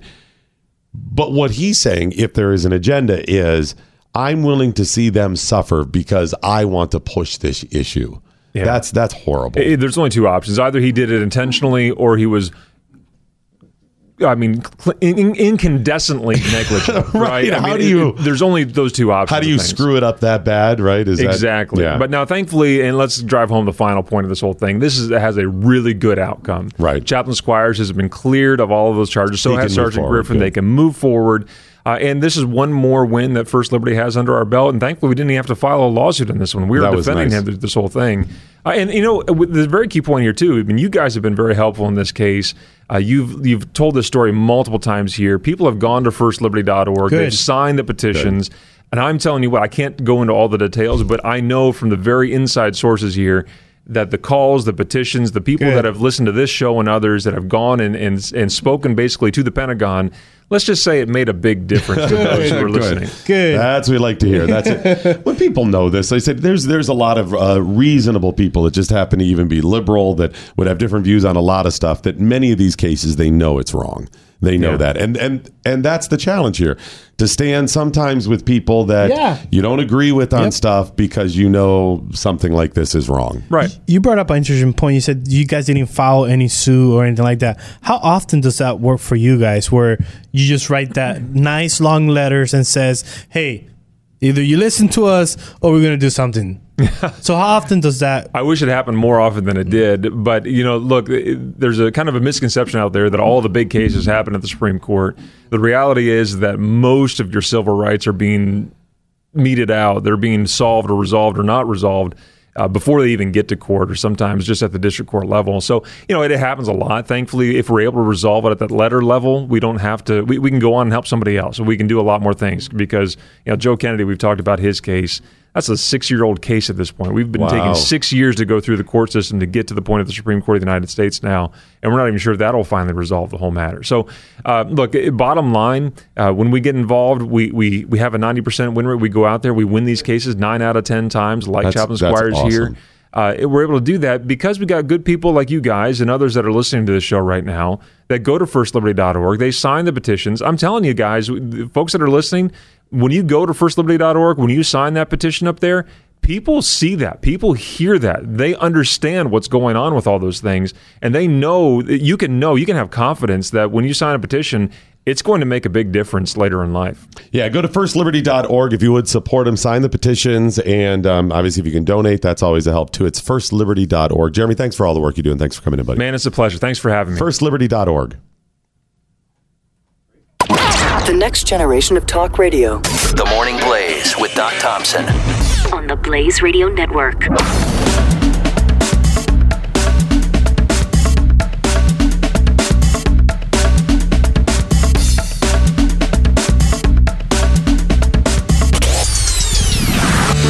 This is the Blaze Radio Network.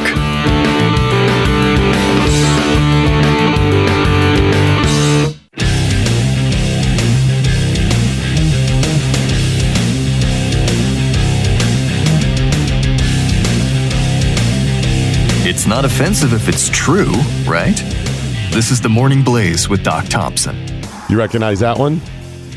No, I don't. That's from the old Atari back in the 80s. Oh. Did you like that one?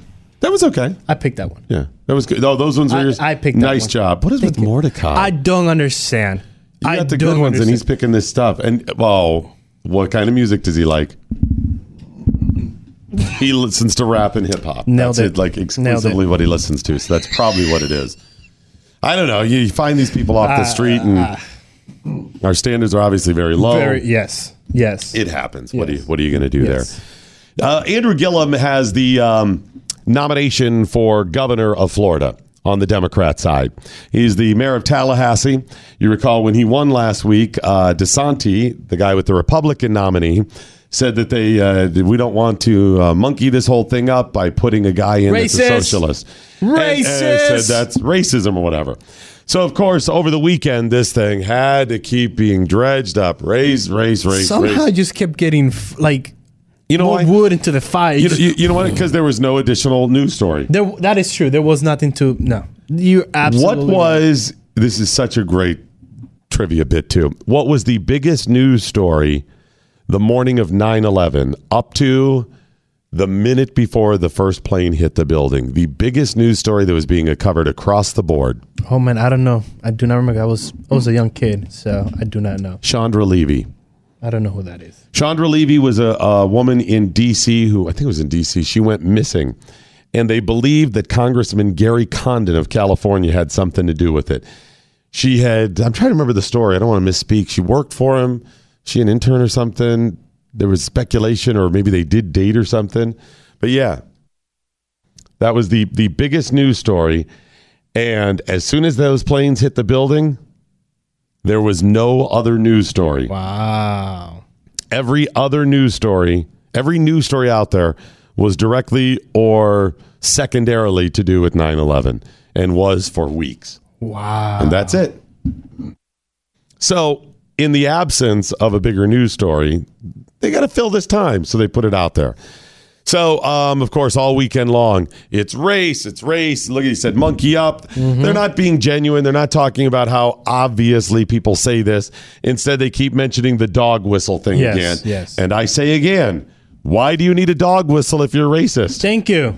You're just racist. You're saying that's racism. Well, then it's not a dog whistle. No. It's hidden racism. Why do you need hidden racism? Thank you. You're black. The candidate's black, whatever. You don't need to hide it. No, guys. We like all of them, don't we? Ooh, racist dog whistle. Come on. Come on. It doesn't make sense other than you're using this to try to get elected. So Andrew Gillum, being interviewed, was asked about this. And he's walked the line by saying, hey, we need to just stop all of this stuff, but then still trying to utilize it. You want to talk the dog whistle? Yeah. Where he keeps putting this stuff out there, but then saying, we need to just move on. And when they ask him about DeSantis, he's like, I don't want to get, and I'm paraphrasing here, but I don't want to get down in the weeds and the dirt and the muck and the mire and say this guy's a racist. I just want to say we need to be better than all of this, blah, blah. See what I'm saying? He looks like a reasonable, good guy while still ginning everybody up that it's still racism. So when they asked about it, he actually went, yeah, it was racism. Listen to this. How are you going to fend off against attacks of what really are not just racially tinged, racist things like we're seeing there now?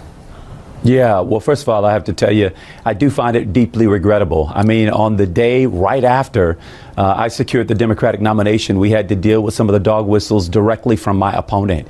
And I honestly want to sincerely say this, Dana. We can have a challenge between ideas and around what we think the people of the state of Florida deserve. What I don't want this race to turn into is a race of name calling. I want to make sure that we don't racialize and frankly weaponize race as a part of this process, which is why I've called on my opponent to work to. He just wants the race to be done with this whole thing. We don't need to keep bringing race and racialize it. Why are you bringing it up? I'm saying I don't want to mention race when I mention race. You just mentioned it. No, I'm saying don't mention race. Then don't mention it. Yeah, don't make this racial, Chris. No, you don't make it racial. No, that's what I'm telling you. Let's not make it racial. Are you weaponizing race? I'm not. You weaponizing race too. No, because you're bringing up race. You're weaponizing. That's a racist weapon. Is that a racist weapon? Are you weaponizing it? I'm not weaponizing it. Is it a racial weapon of mass destruction? Yes. Is that what that is? I guess. Is it an automatic racial weapon? Does it have a bump stock? What's the magazine of that weaponized race hold? Does a silencer come with it? Nobody needs weapons of race like this. Nobody needs that many. Is it a black weaponized? He's mentioning this over and over and over and saying we need to get beyond this when we won't get beyond it. But did you notice the phrase weaponize race? Yes. That's become one of the buzz phrases now. Well, weaponize. It covers weapon and racism. Oh, but it's not just race, but they do it a lot with race. But it's anything on the left. And a little bit of people do on the right. It's become the buzz phrase of now. Weaponize. You're going to hear this more and more because it's just starting to take hold. I went through with just a basic search looking for people recently who've used weaponize, and listen to this.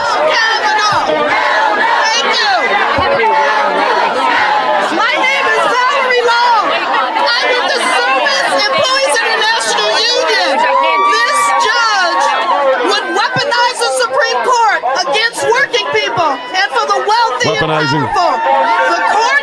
Not all citizens. Yep. Yes, and they really want to use this as a weapon. They want to weaponize the census, and there couldn't be anything worse. Frankly, of our process. People are playing politics with our process. And when it comes to classified information, we have to understand that we should not be weaponizing it, that we have to have integrity, that the Russians, I think, frankly, are sitting back eating the popcorn watching this. Charlie, last night, your allies made public the false CPS report on my family in an attempt to yet again weaponize CPS and allege child abuse. Those are just a couple. So, Chris, they have weaponized race. They have weaponized the Supreme Court pick. They've weaponized the census, and they've weaponized classified info. The CPS reports. That's right. They've weaponized it all. I'm just wondering, does saying that with all of those things seem a bit, sensational? Yes. Just a little over the top. Very Maybe over it's the not top. actually a weapon. No. Just throwing it out there. No. This is the Morning Blaze with Doc Thompson on the Blaze Radio Network.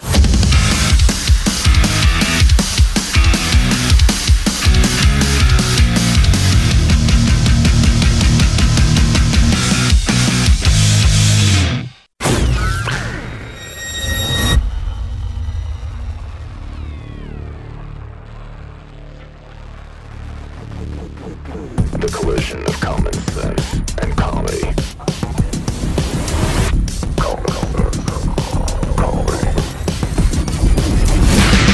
This is the collision of common sense and comedy. This is the Morning Blaze with Doc Thompson. All right, Mordecai joining us for a quick second in the studio here. I got to bring something up here. What? You know you like this. Mordecai responsible for picking the bump music. Yes, apparently. that is except Mordecai. a couple of good ones. Like that last one that you liked. That was me. Yes, that was pretty solid. You did a good job with that. Thank you. But Mordecai, he likes to rap, whatever. But during the break, Chris and I were talking that yes, ethnographer actually is a thing. Yes, ethnographer is a thing. Okay, no, yes. I'm leaving. What is stenographer? What is that? Yeah, Chris. No, go ahead. Mordecai. You said I something want to during hear the break. Chris's Chris a second first. Yeah, we'll get to me. No, Yeah. okay, go ahead. During the break, That's you fine. said, what was it? Like, I'm obviously really bad at this because I chose really bad music. You chose really good No, ones. I know. So what is what it? is Go a ahead. stenographer? Yeah. No, You it's busted okay. it Go out. ahead, Come Chris. on. Come on. Someone who studies statistics. Statistics. Yeah. Okay. You mentioned specific. Specific. Though. What was it? Statistics. Come on. What was it? Go ahead, bust it out there. What'd you say? Go ahead. Earthquakes? That's what he said during That's that. that reads earthquakes. He goes, he reads earthquake. By the way, not only does it have to No. do with earthquakes, it doesn't have to do with statistics either. Stenographer is the little person who writes down what everybody says in court. The person. Oh, That's yeah. it. But what's the earthquake one? Richter The scale? Richter scale? Is that what you're talking about? Oh, a rictographer. That's what you were thinking. No. The guy who reads the Richter scale There's info. another and word points that's out. similar to that. And I could have Seismologist? Seismologist? No. Yes, that's it, by the way. That is.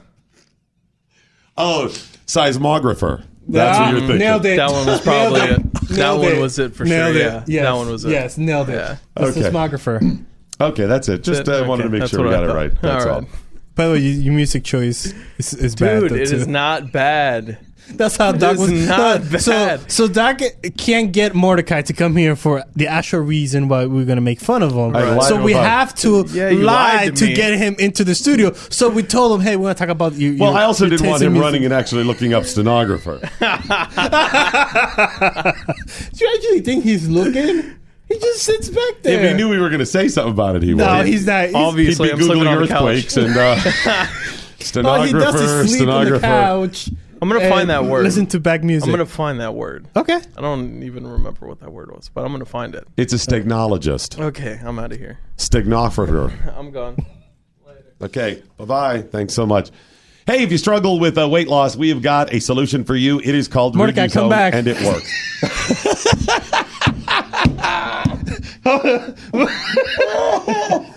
We're not done with you. We're not done with you. We hey, need, buddy, we need the before picture. Bruh, come in here.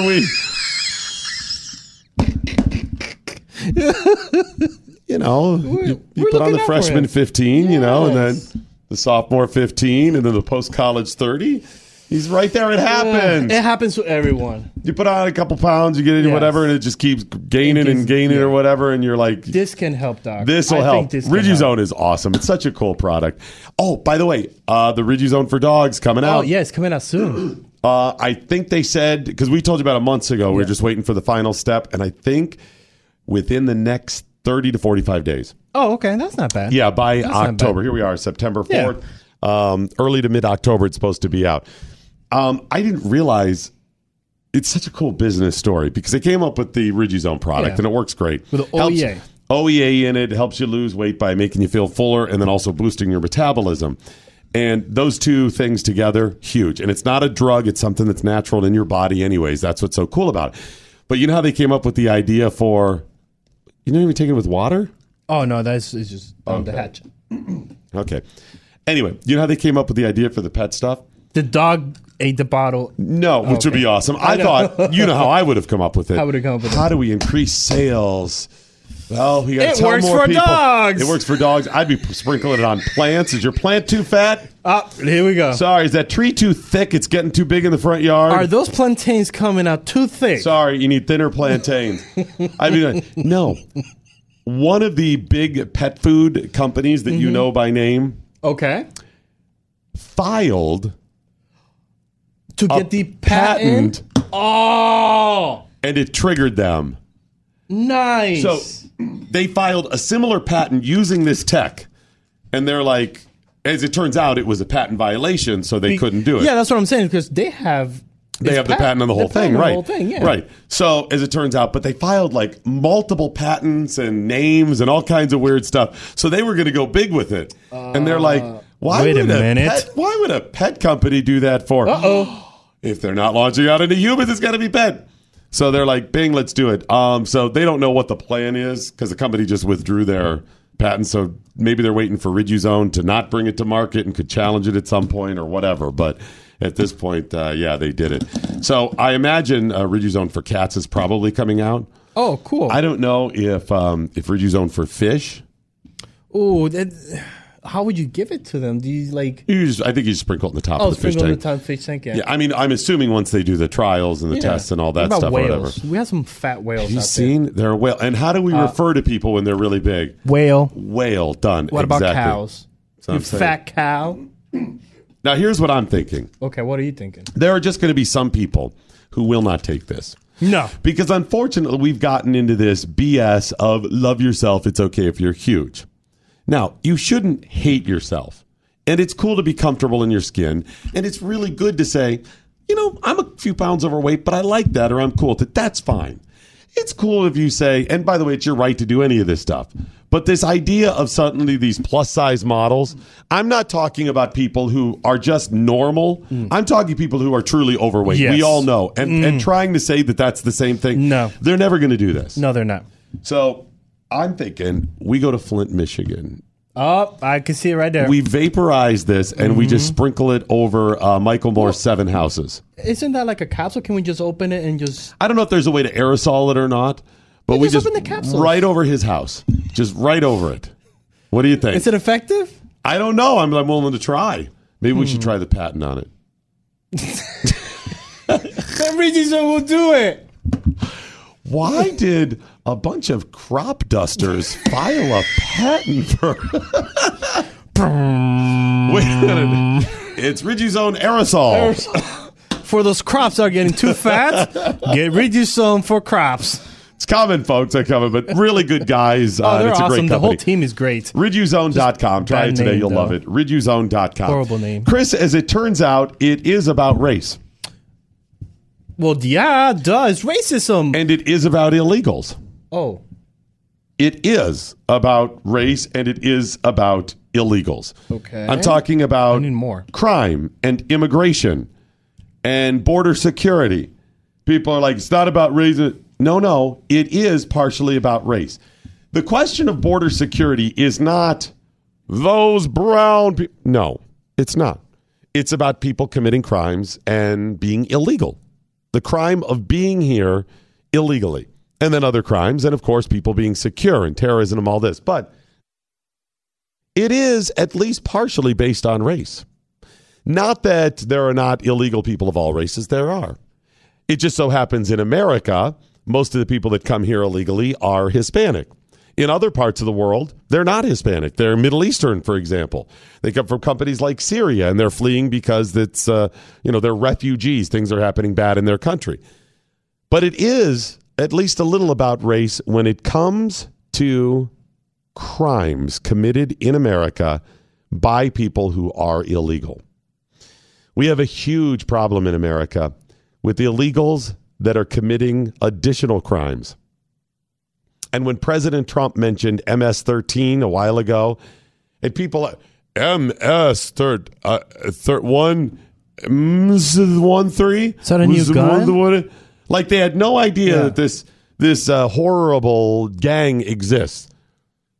And the fact that they continue to downplay the significance of crime committed by illegals is incredible.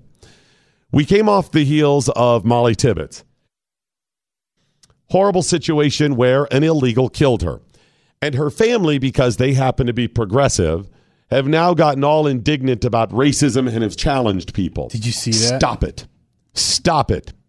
If you're fine with not holding people accountable for your daughter's murder, that's your right. But stop additionally making it political while calling out other people. Stop it. I'm not calling out racism or calling out because of their race, and I'm not mentioning your daughter's death because I hate brown people. I'm mentioning it as an illustration of what's happening to American citizens. And you challenge people like me for mentioning that, doing the same thing, making it political. It doesn't have to be political because we didn't have to mention Molly's name. We could have said girl in Iowa. It just so happens it got a lot of news coverage because she was missing for a while. And we could tell you about every other case out there. You want to pretend that illegals are all fine? Fine, do it. But it's a lie. The fact is, if that illegal was not here, your daughter would be alive today. Her father, I think it was, or members of the family mentioned the real problem with immigration is not the illegals that are here killing our daughter. It's separating people at the border. Talking point. It's despicable. It's outrageous. Disgusting. Can I share with you a couple of things? Please. Just a couple of little things from just the past couple of weeks. When I share this with you, remember, this is just from the past couple of weeks with a real basic search. An 18-year-old Brooklyn man is accused of raping an 11-year-old girl who was asleep in her bed. The allegation is that around 11:30 p.m., Julio Alaya entered the second-floor bedroom via a window, raped her, and then fled. She screamed for her parents. They called 911, and they took her to the hospital. Cops released surveillance video that was recorded nearby. They ended up arresting the guy. He was charged with rape, burglary, criminal sex act, sexual abuse, and act in manners injurious to a child. The body of an MS-13 gang member, Carlos Manjana, was found Wednesday in a shallow grave in Long Island. He was hacked to death with a machete by a fellow MS-13 member because he was an informant about their gang activities. Cops have 5 suspects in custody. They've released the name of one of them. 20-year-old Antonio Amaya of Manassas, Virginia, faces second-degree murder charges in the slaying of a 24-year-old Marvin Guevara of Albemarle, Virginia. Amaya is part of MS-13. He is an illegal from El Salvador. Joel Valera is an illegal who shot and killed his next-door neighbor. He was deported in the 90s for rape and domestic violence. But back in the country, he came in with a fake name. Even his girlfriend of 10 years didn't know his true identity until he murdered his neighbor. A previously removed 43-year-old Honduran national was convicted of rape in Houston. He'd been deported many times. A 6-year-old American boy named Lennox Lake suffers from short-term memory loss and PTSD now after his family's car was hit by a drunk driving illegal named Constantine Acosta. He has been deported 15 times, yet was here and was able to drunk drive and injure the American boy. Martel Cortez is a human smuggler from Mexico. He was just sentenced to 8 years in an American prison for human smuggling and assaulting a U.S. border agent with a rock. He is listed as the most dangerous human smuggler in San Diego. 45-year-old Favor Cruz was sentenced to 30 months for being here illegally and being illegal in possession of a 12-gauge, 2 pistols, and lots of ammunition. Again, having come into the country multiple times and being convicted of assault. A twice-removed 46-year-old Mexican national was convicted of burglary and drug trafficking in Texas recently. A 46-year-old man by the name of Christian Vinatilla was deported back to Romania after being convicted of conspiring to kill cops and government employees. A 42-year-old Alfredo Reyes was sentenced to 3 years in federal prison for unlawfully possessing a firearm, shooting the son of an off-duty law enforcement officer, and being here illegally. In Houston, a 29-year-old Turkish national was just convicted of child exploitation. A 38-year-old Melvin Manara and 33-year-old Joel Molina were wanted for aggravated homicide. They were arrested recently and deported back to El Salvador. Molina was a registered sex offender and had been arrested here multiple times. 2 MS-13 gang members are accused of conspiracy, witness tampering, using and carrying and discharging a firearm in relation to a crime of violence causing death through the use of that firearm. 22-year-old Oscar Flores is from El Salvador. His accomplice, 21-year-old Luis Colinders, is from Honduras. They were charged. In Houston recently, a 44-year-old Cuban national was convicted of burglary. He had been convicted multiple times of being here illegally. Chris, I can keep going down the list. These are ones from just the last couple of weeks. Wow. I've only heard 1, maybe 2 out of all those that you just read. This is not an extensive Mordecai did this in 10 minutes for me.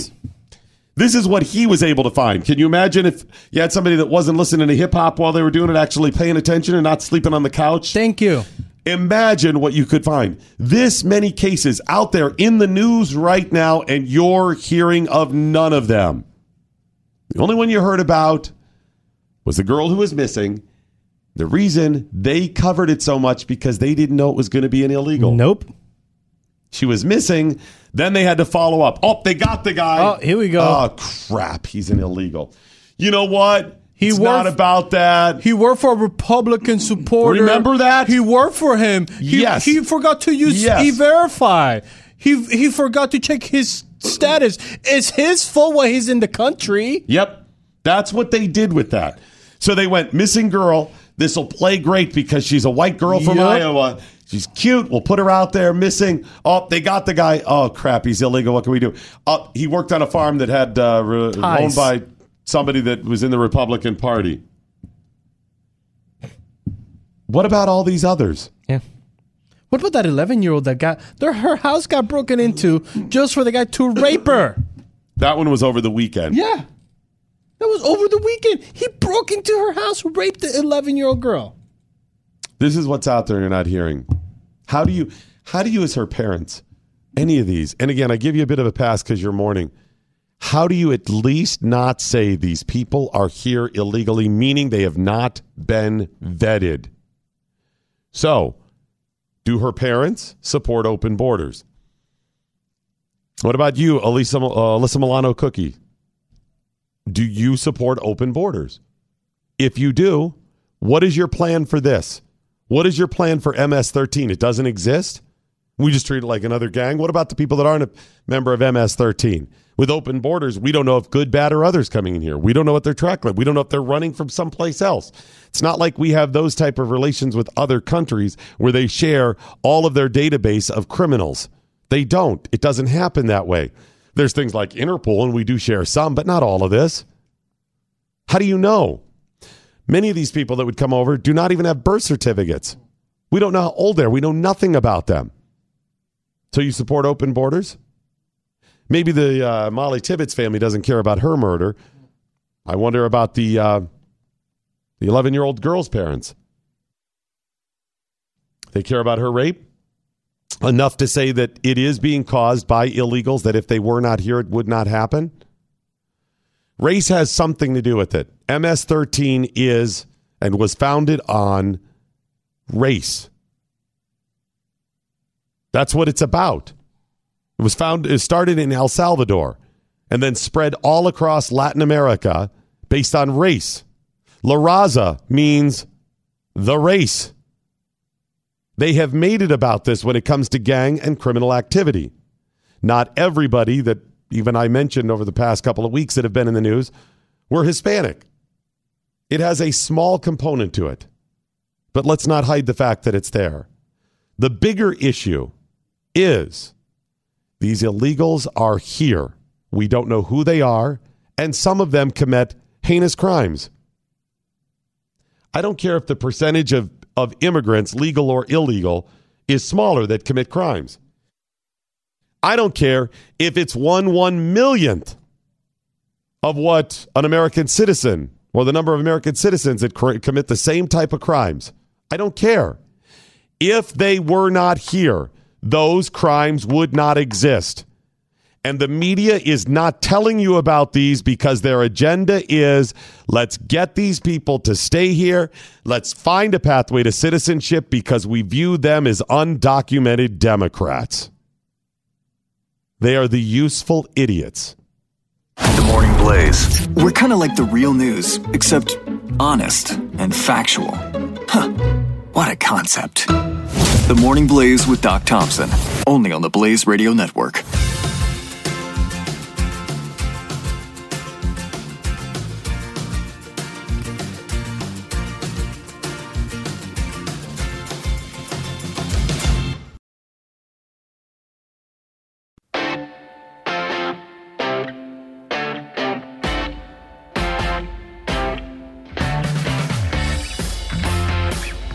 The collision of common sense and comedy. This is The Morning Blaze with Doc Thompson. All right, let's see. This would have been about, let's say, noon, maybe 11 a.m. Eastern time on Friday before the long holiday weekend.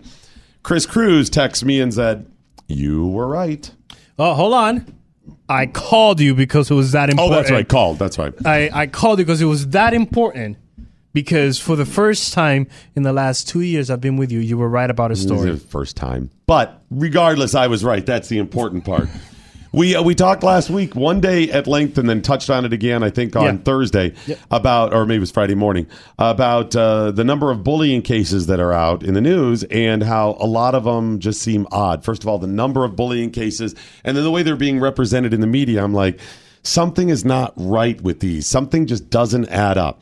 You have the 9-year-old boy who came out to his mom, said he was gay, and then went to school, was bullied over the course of a week, came home at some point and killed himself because he came out at school. And that story was written like the LGBT community spokesperson. Mother said, I love you anyways. And so like everything was handled perfect as you would expect. And it just seemed manufactured. Now, nothing new has come out about that story yet. I just think it's odd and there's probably more to it. But we did find out about the 6-year-old boy who claimed that he was standing up for a friend who was being bullied, and a 5-year-old and others assaulted him to the point that he had a broken leg and contusions and his face all jacked up and a lacerated eye. And how did it get lacerated? Because they rubbed rocks and sawdust. Yeah. Because there's a lot of sawdust laying on the floors all over the place. All over high schools, they're actually built on top. I mean, not high school. It's schools, they're built on top of sawdust. Yeah, it's like livestock. Yeah, the kids in schools walk on the... so they just pee right there on the floor. Oh, okay. It's like little hamsters. I mean, it is the state of Washington, so you know. True. So, but it seemed just really odd that... Remember I said that a little kid would be vicious enough that wouldn't just, okay, I punched him and knocked him to the ground, or I punched him and then you rub. It just seemed particularly vicious. And I said, okay, there's something going on here, something we don't know. I said, if it is true like this, then we need to go investigate the 5-year-old's family life, because I don't know who's teaching him this, but something's up. And we need to have a conversation with all those 5-year-olds in the United States. Right, something's weird. Well, as it turns out, the entire thing was made up. Police found out that he actually just fell down at the apartment complex that they live in. It wasn't even at the school. Now, I haven't seen the update yet to find out if the mom knew. So, did the kid tell mom, here's what happened, and mom was like, that's horrible, and then she posted it believing her son was telling the truth? Or did mom know he wasn't telling the truth and she put it out there? They had asked for a couple of bucks for the medical bills, like a few $1,000s. It was up to just shy of $50,000 when this story broke, and then the GoFundMe page came down. So I wonder if it was about the money. I wonder that too, and I think isn't this like a perfect case for fraud? I would say she has to be punished if she knew. I'm not trying to be vindictive. I'm just saying we have to stop this. The court of public opinions we've talked about, what we say and the way we interact carries so much weight now, more so than actually going to court, that crying wolf on something has to carry more weight too. There has to be some additional punishments. Not for the boy, he's 6. Even if he lied and mom didn't know, yes, he has to be punished, but he does not have to have the same level of punishment. He was wrong, and he's probably a very lonely kid. I speculate that he has a not-so-great home life. But we need to find out if mom knew or not. And if she did, there's got to be a punishment. This is the Morning Blaze with Doc Thompson, only on the Blaze Radio Network.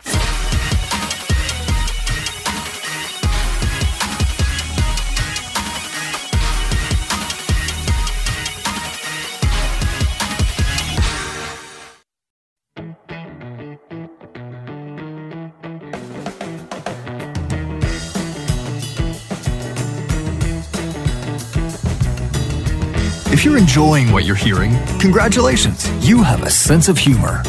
This is the Morning Blaze.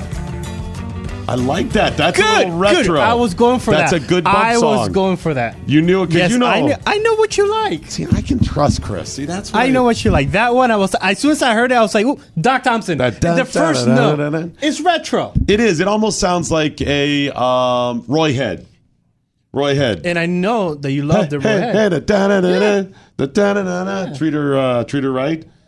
Did you ever see the movie Catch Me If You Can with Leonardo DiCaprio? Yes, actually. That's from that. Hey. Yes. Oh, you like that movie, don't you? Yes, I do. Yep. Yes, That's I a do. good one. Yeah, yes. Nice job on that. If we had Thank more you. songs, that's why you're in charge around here. Thank you. You 'Cause know you what? get it done. I appreciate that. I thank you for the recognition. It took 2 years, but thank you. No, I do. I appreciate it. I get what you do there. Get the tweets in with the hashtag What I Learned Today. Got to tell you about Nostalgia Wild Rice. Okay, hold on. Yep. Before you get into it. Yep. You say you're going to try this seasoning over the weekend.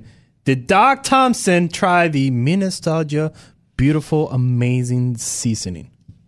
I did not. Oh! There is an addendum to it. And? It was an odd weekend. Did you cook? I did not. Oh. Uh-oh. I did not. Trouble the Thompson family? Yeah, there was a lot of I'm sorry. ups and downs. I did not mean to bring that. Okay, you continue reading. Never mind. My eldest son, 16, had some issues that was a rough weekend for him. And then my wife had some issues, automobile related again. Automobile, garage related. Traversing in and out of the garage again, troubles related. Did she hit the garage?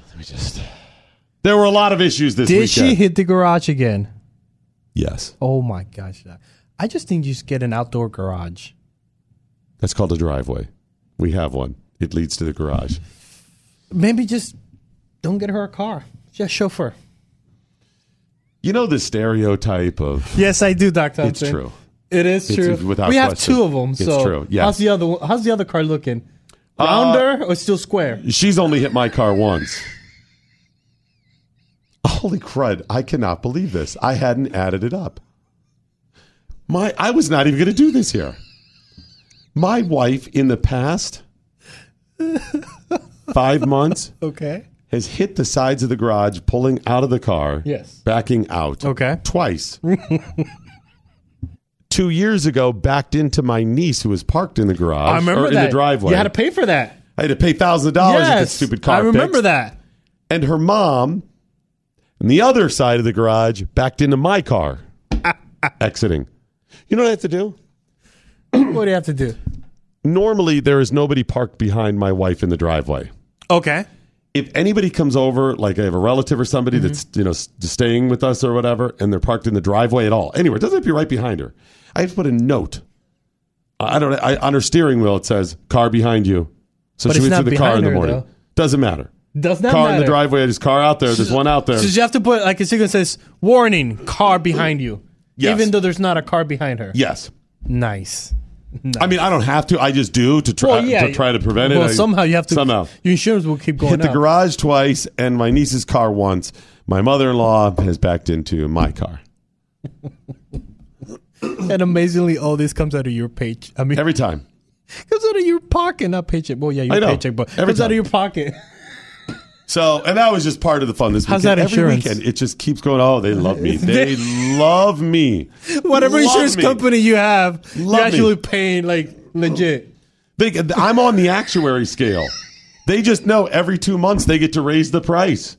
They're like, well, we're projected it's going to be, we'll get Thompson up another $150 by February. Is that the ethnographer reading your... They are, yeah. It's the ethnographer who reads that, yep. So I didn't get a chance to make it, but I'm hoping to within the next few days or whatever. Nostalgia Wild Rice is a great product, great company. It starts with that wild rice that is the only native grain in North America stuff. Folks, this is the good stuff. This is like one of those ancient grains. You see the big trend is in the quinoa, and there's a bunch of those. Now, buckwheat's become popular again. Buckwheat's awesome. Yes. But when I say rice, it's more in line with that. You can cook it to the point that it becomes more sticky rice-esque. Which I do. Because that's what I prefer. Mm-hmm. But it's still one of these ancient grains. It's not your traditional rice. It chews like that if you cook it the right way. It's more of a long grain. And but almost a complete protein. Right. It tastes great. It's awesome, but it's really healthy for you. And then they have all their other products as well out there. So the jellies. I did have some of the pepper jelly over the weekend. Okay, good. Because all I had to do is just open the jar. And I was had good some to of go. the whipped honeys for breakfast. Whipped honeys for breakfast, delicious. In today's world, maybe we say stirred honeys. Okay, stirred honeys. I mean, it's, and while we're at it, maybe whipped cream, we should just not that. Just cream? Some violently stirred, violently stirred honeys and cream. Okay. Yeah. No, they got great products there. Just go to blazewildrice.com. It's blazewildrice.com. You could try a sampler pack with 10% off if you use the promo code TRY10. Try10 for the sampler pack. So TRY 10. Okay, got it. And it's blazewildrice.com.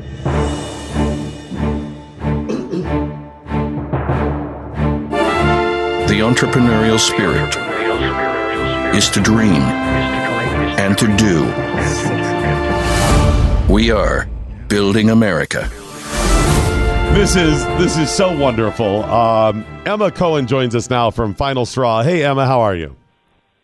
Hey, I'm so great, guys. Thanks for having me. No, thanks for joining us. The Final Straw, it's finalstraw.com, right? Yes. Final Straw is such an interesting, unique product that we stumbled across a couple of weeks ago and contacted you, especially because straws are in the news. So when you say Final Straw, your product is a straw, right? Absolutely. Straws are very hot right now. Explain what makes your straw different.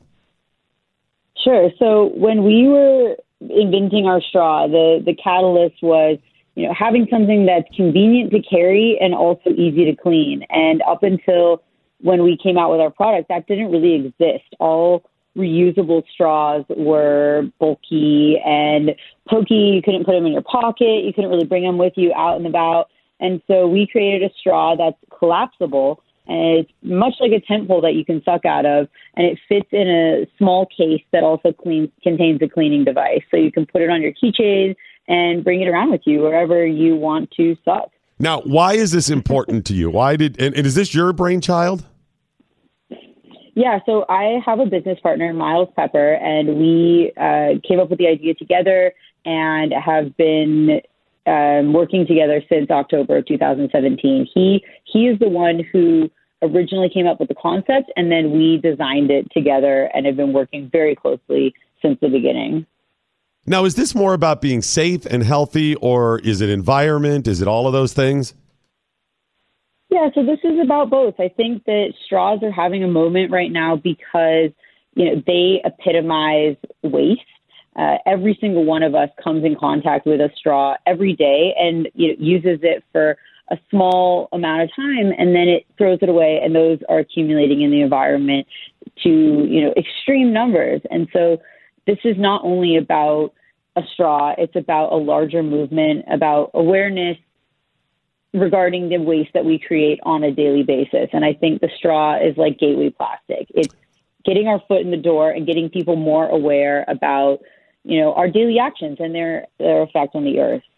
I really like the design, though, because you show this, and the audience is listening. They probably can't even imagine this, because what am I going to carry around this long straw in my pocket? That is so weird, Doc. Well, I mean, it's cumbersome. It's why would I carry a straw? Right, I get it. But it's collapsible, like you said, right? Explain how, because when you take it out of the little case, we've seen the video, it just, boom, it snaps together. I can't even follow how it works. Yeah, it's so fun. Every time I pull it out in front of people, I get such an incredible reaction. Basically, the case is about the size of a key fob, and it folds up into 4 little pieces, just like a tent pole, and fits right in the case with the cleaning device. Okay, so it's got the cleaning device, which is smart, because that was going to be everybody's next question. They're going to be like, well, I got to constantly clean this thing and carry it with me. So you got the little cleaning device. Is there one size straw, or do you have multiple sizes?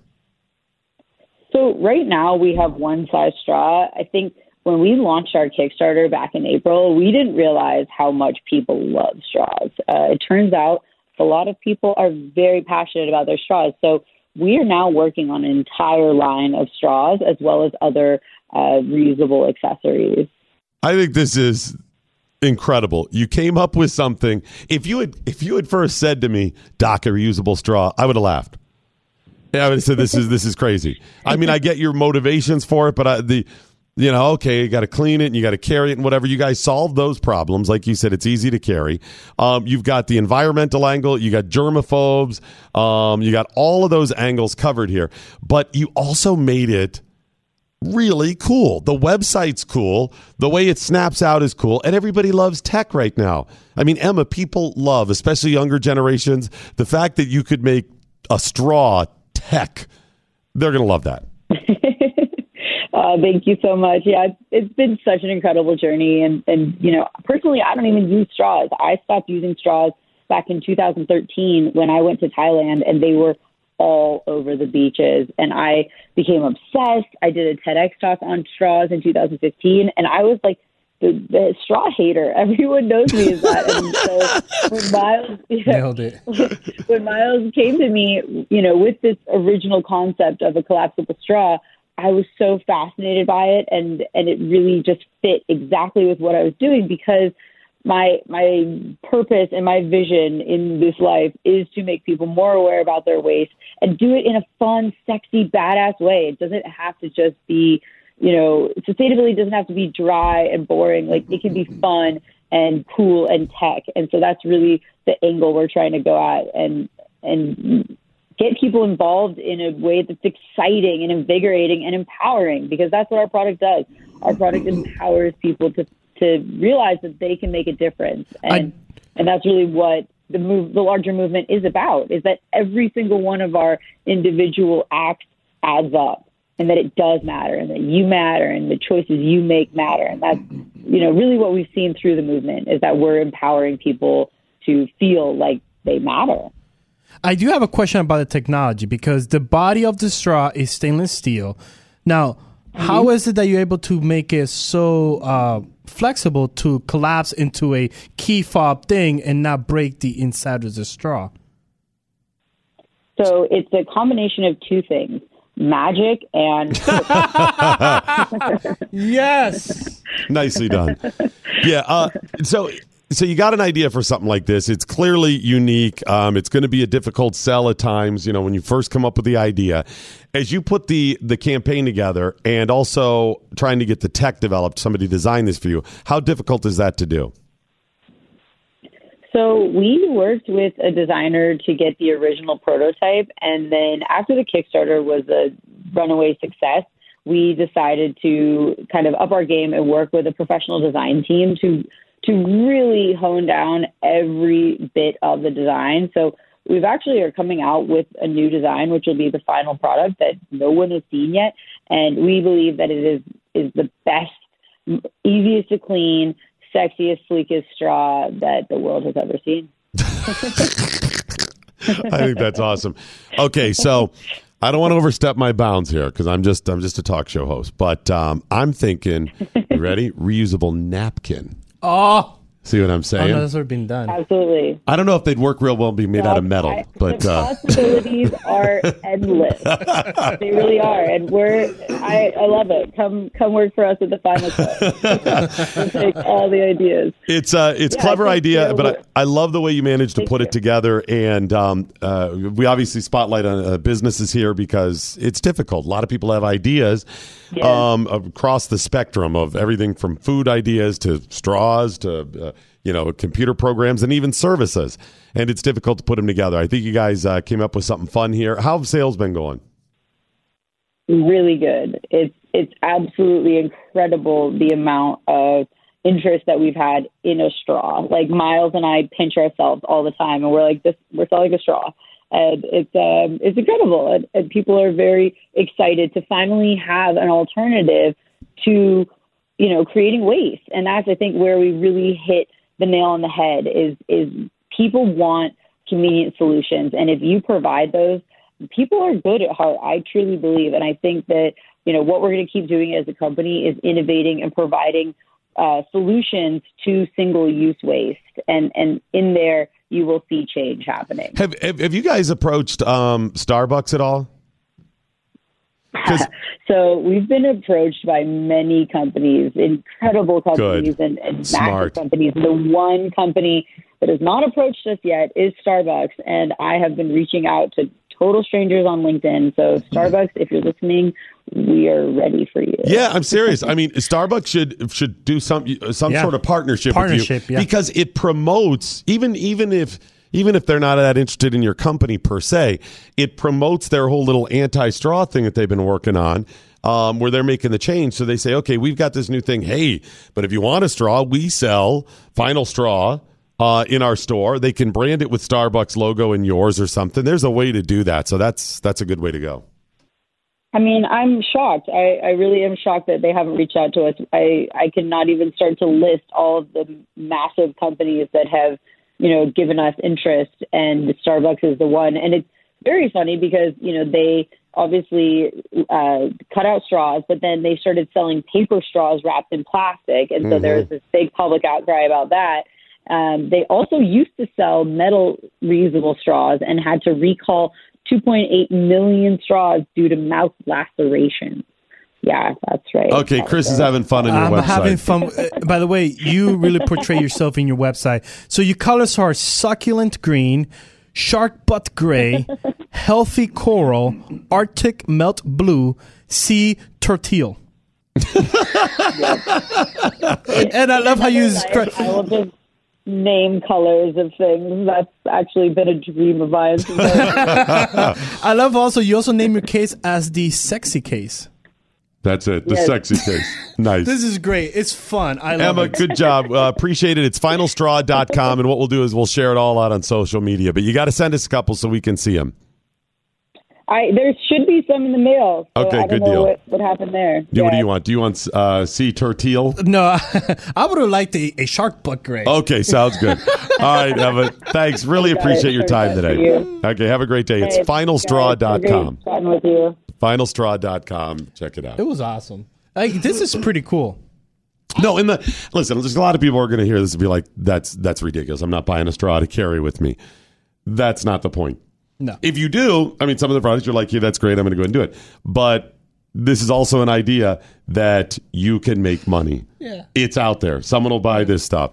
A reusable, collapsible metal straw. Yeah. I have something for you, Doc. Okay. Constitutional Drug tweeting out what I learned today. See my Kickstarter for reusable toilet paper at rewipe.com. See, it's out there. You think, why not? Is it metal, though? Ooh. I don't think you want metal back there. The Morning Blaze with Doc Thompson. The Blaze Radio Network.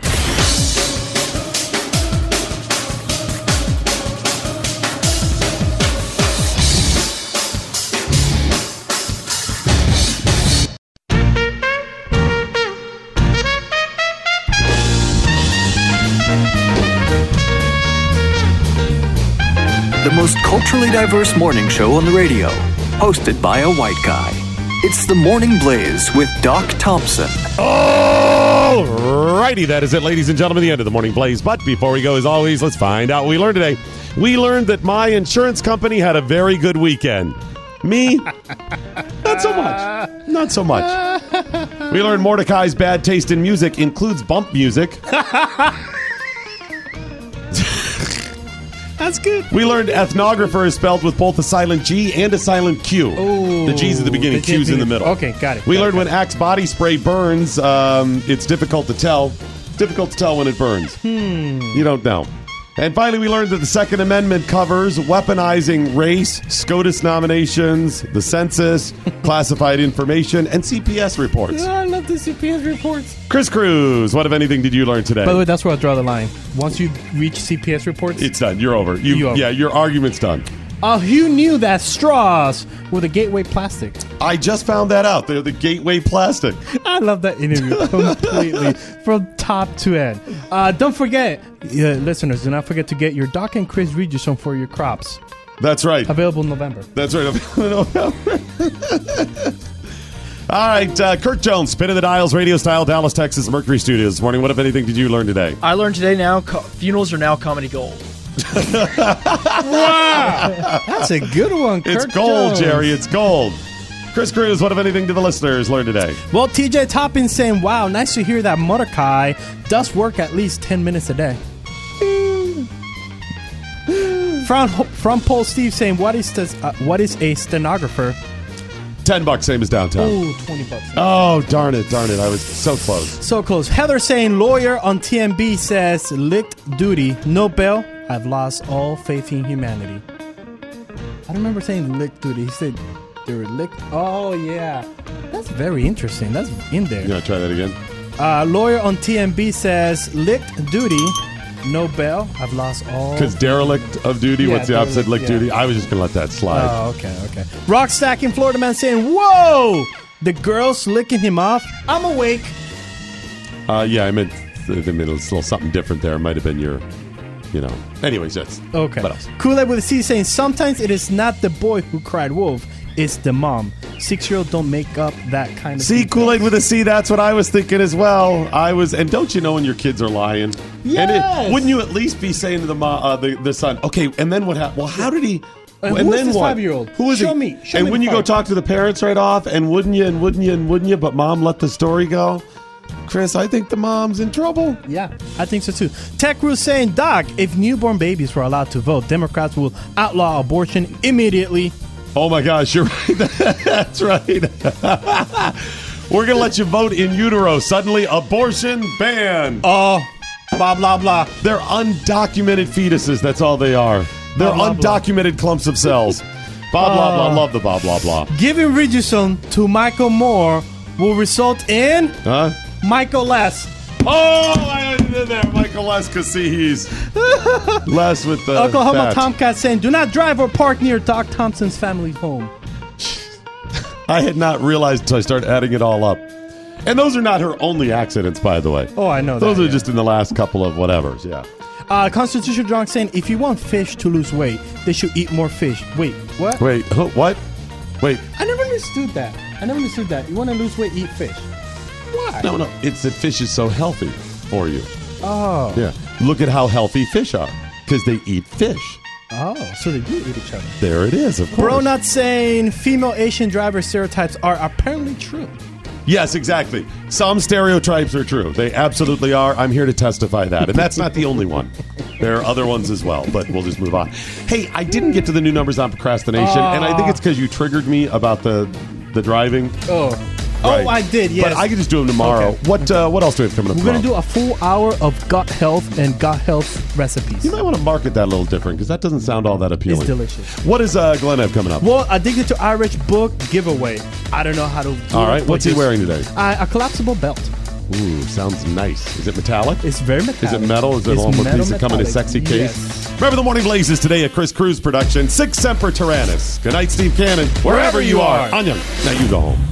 Believe it or not, you are actually being informed. This is the Morning Blaze with Doc Thompson on the Blaze Radio Network.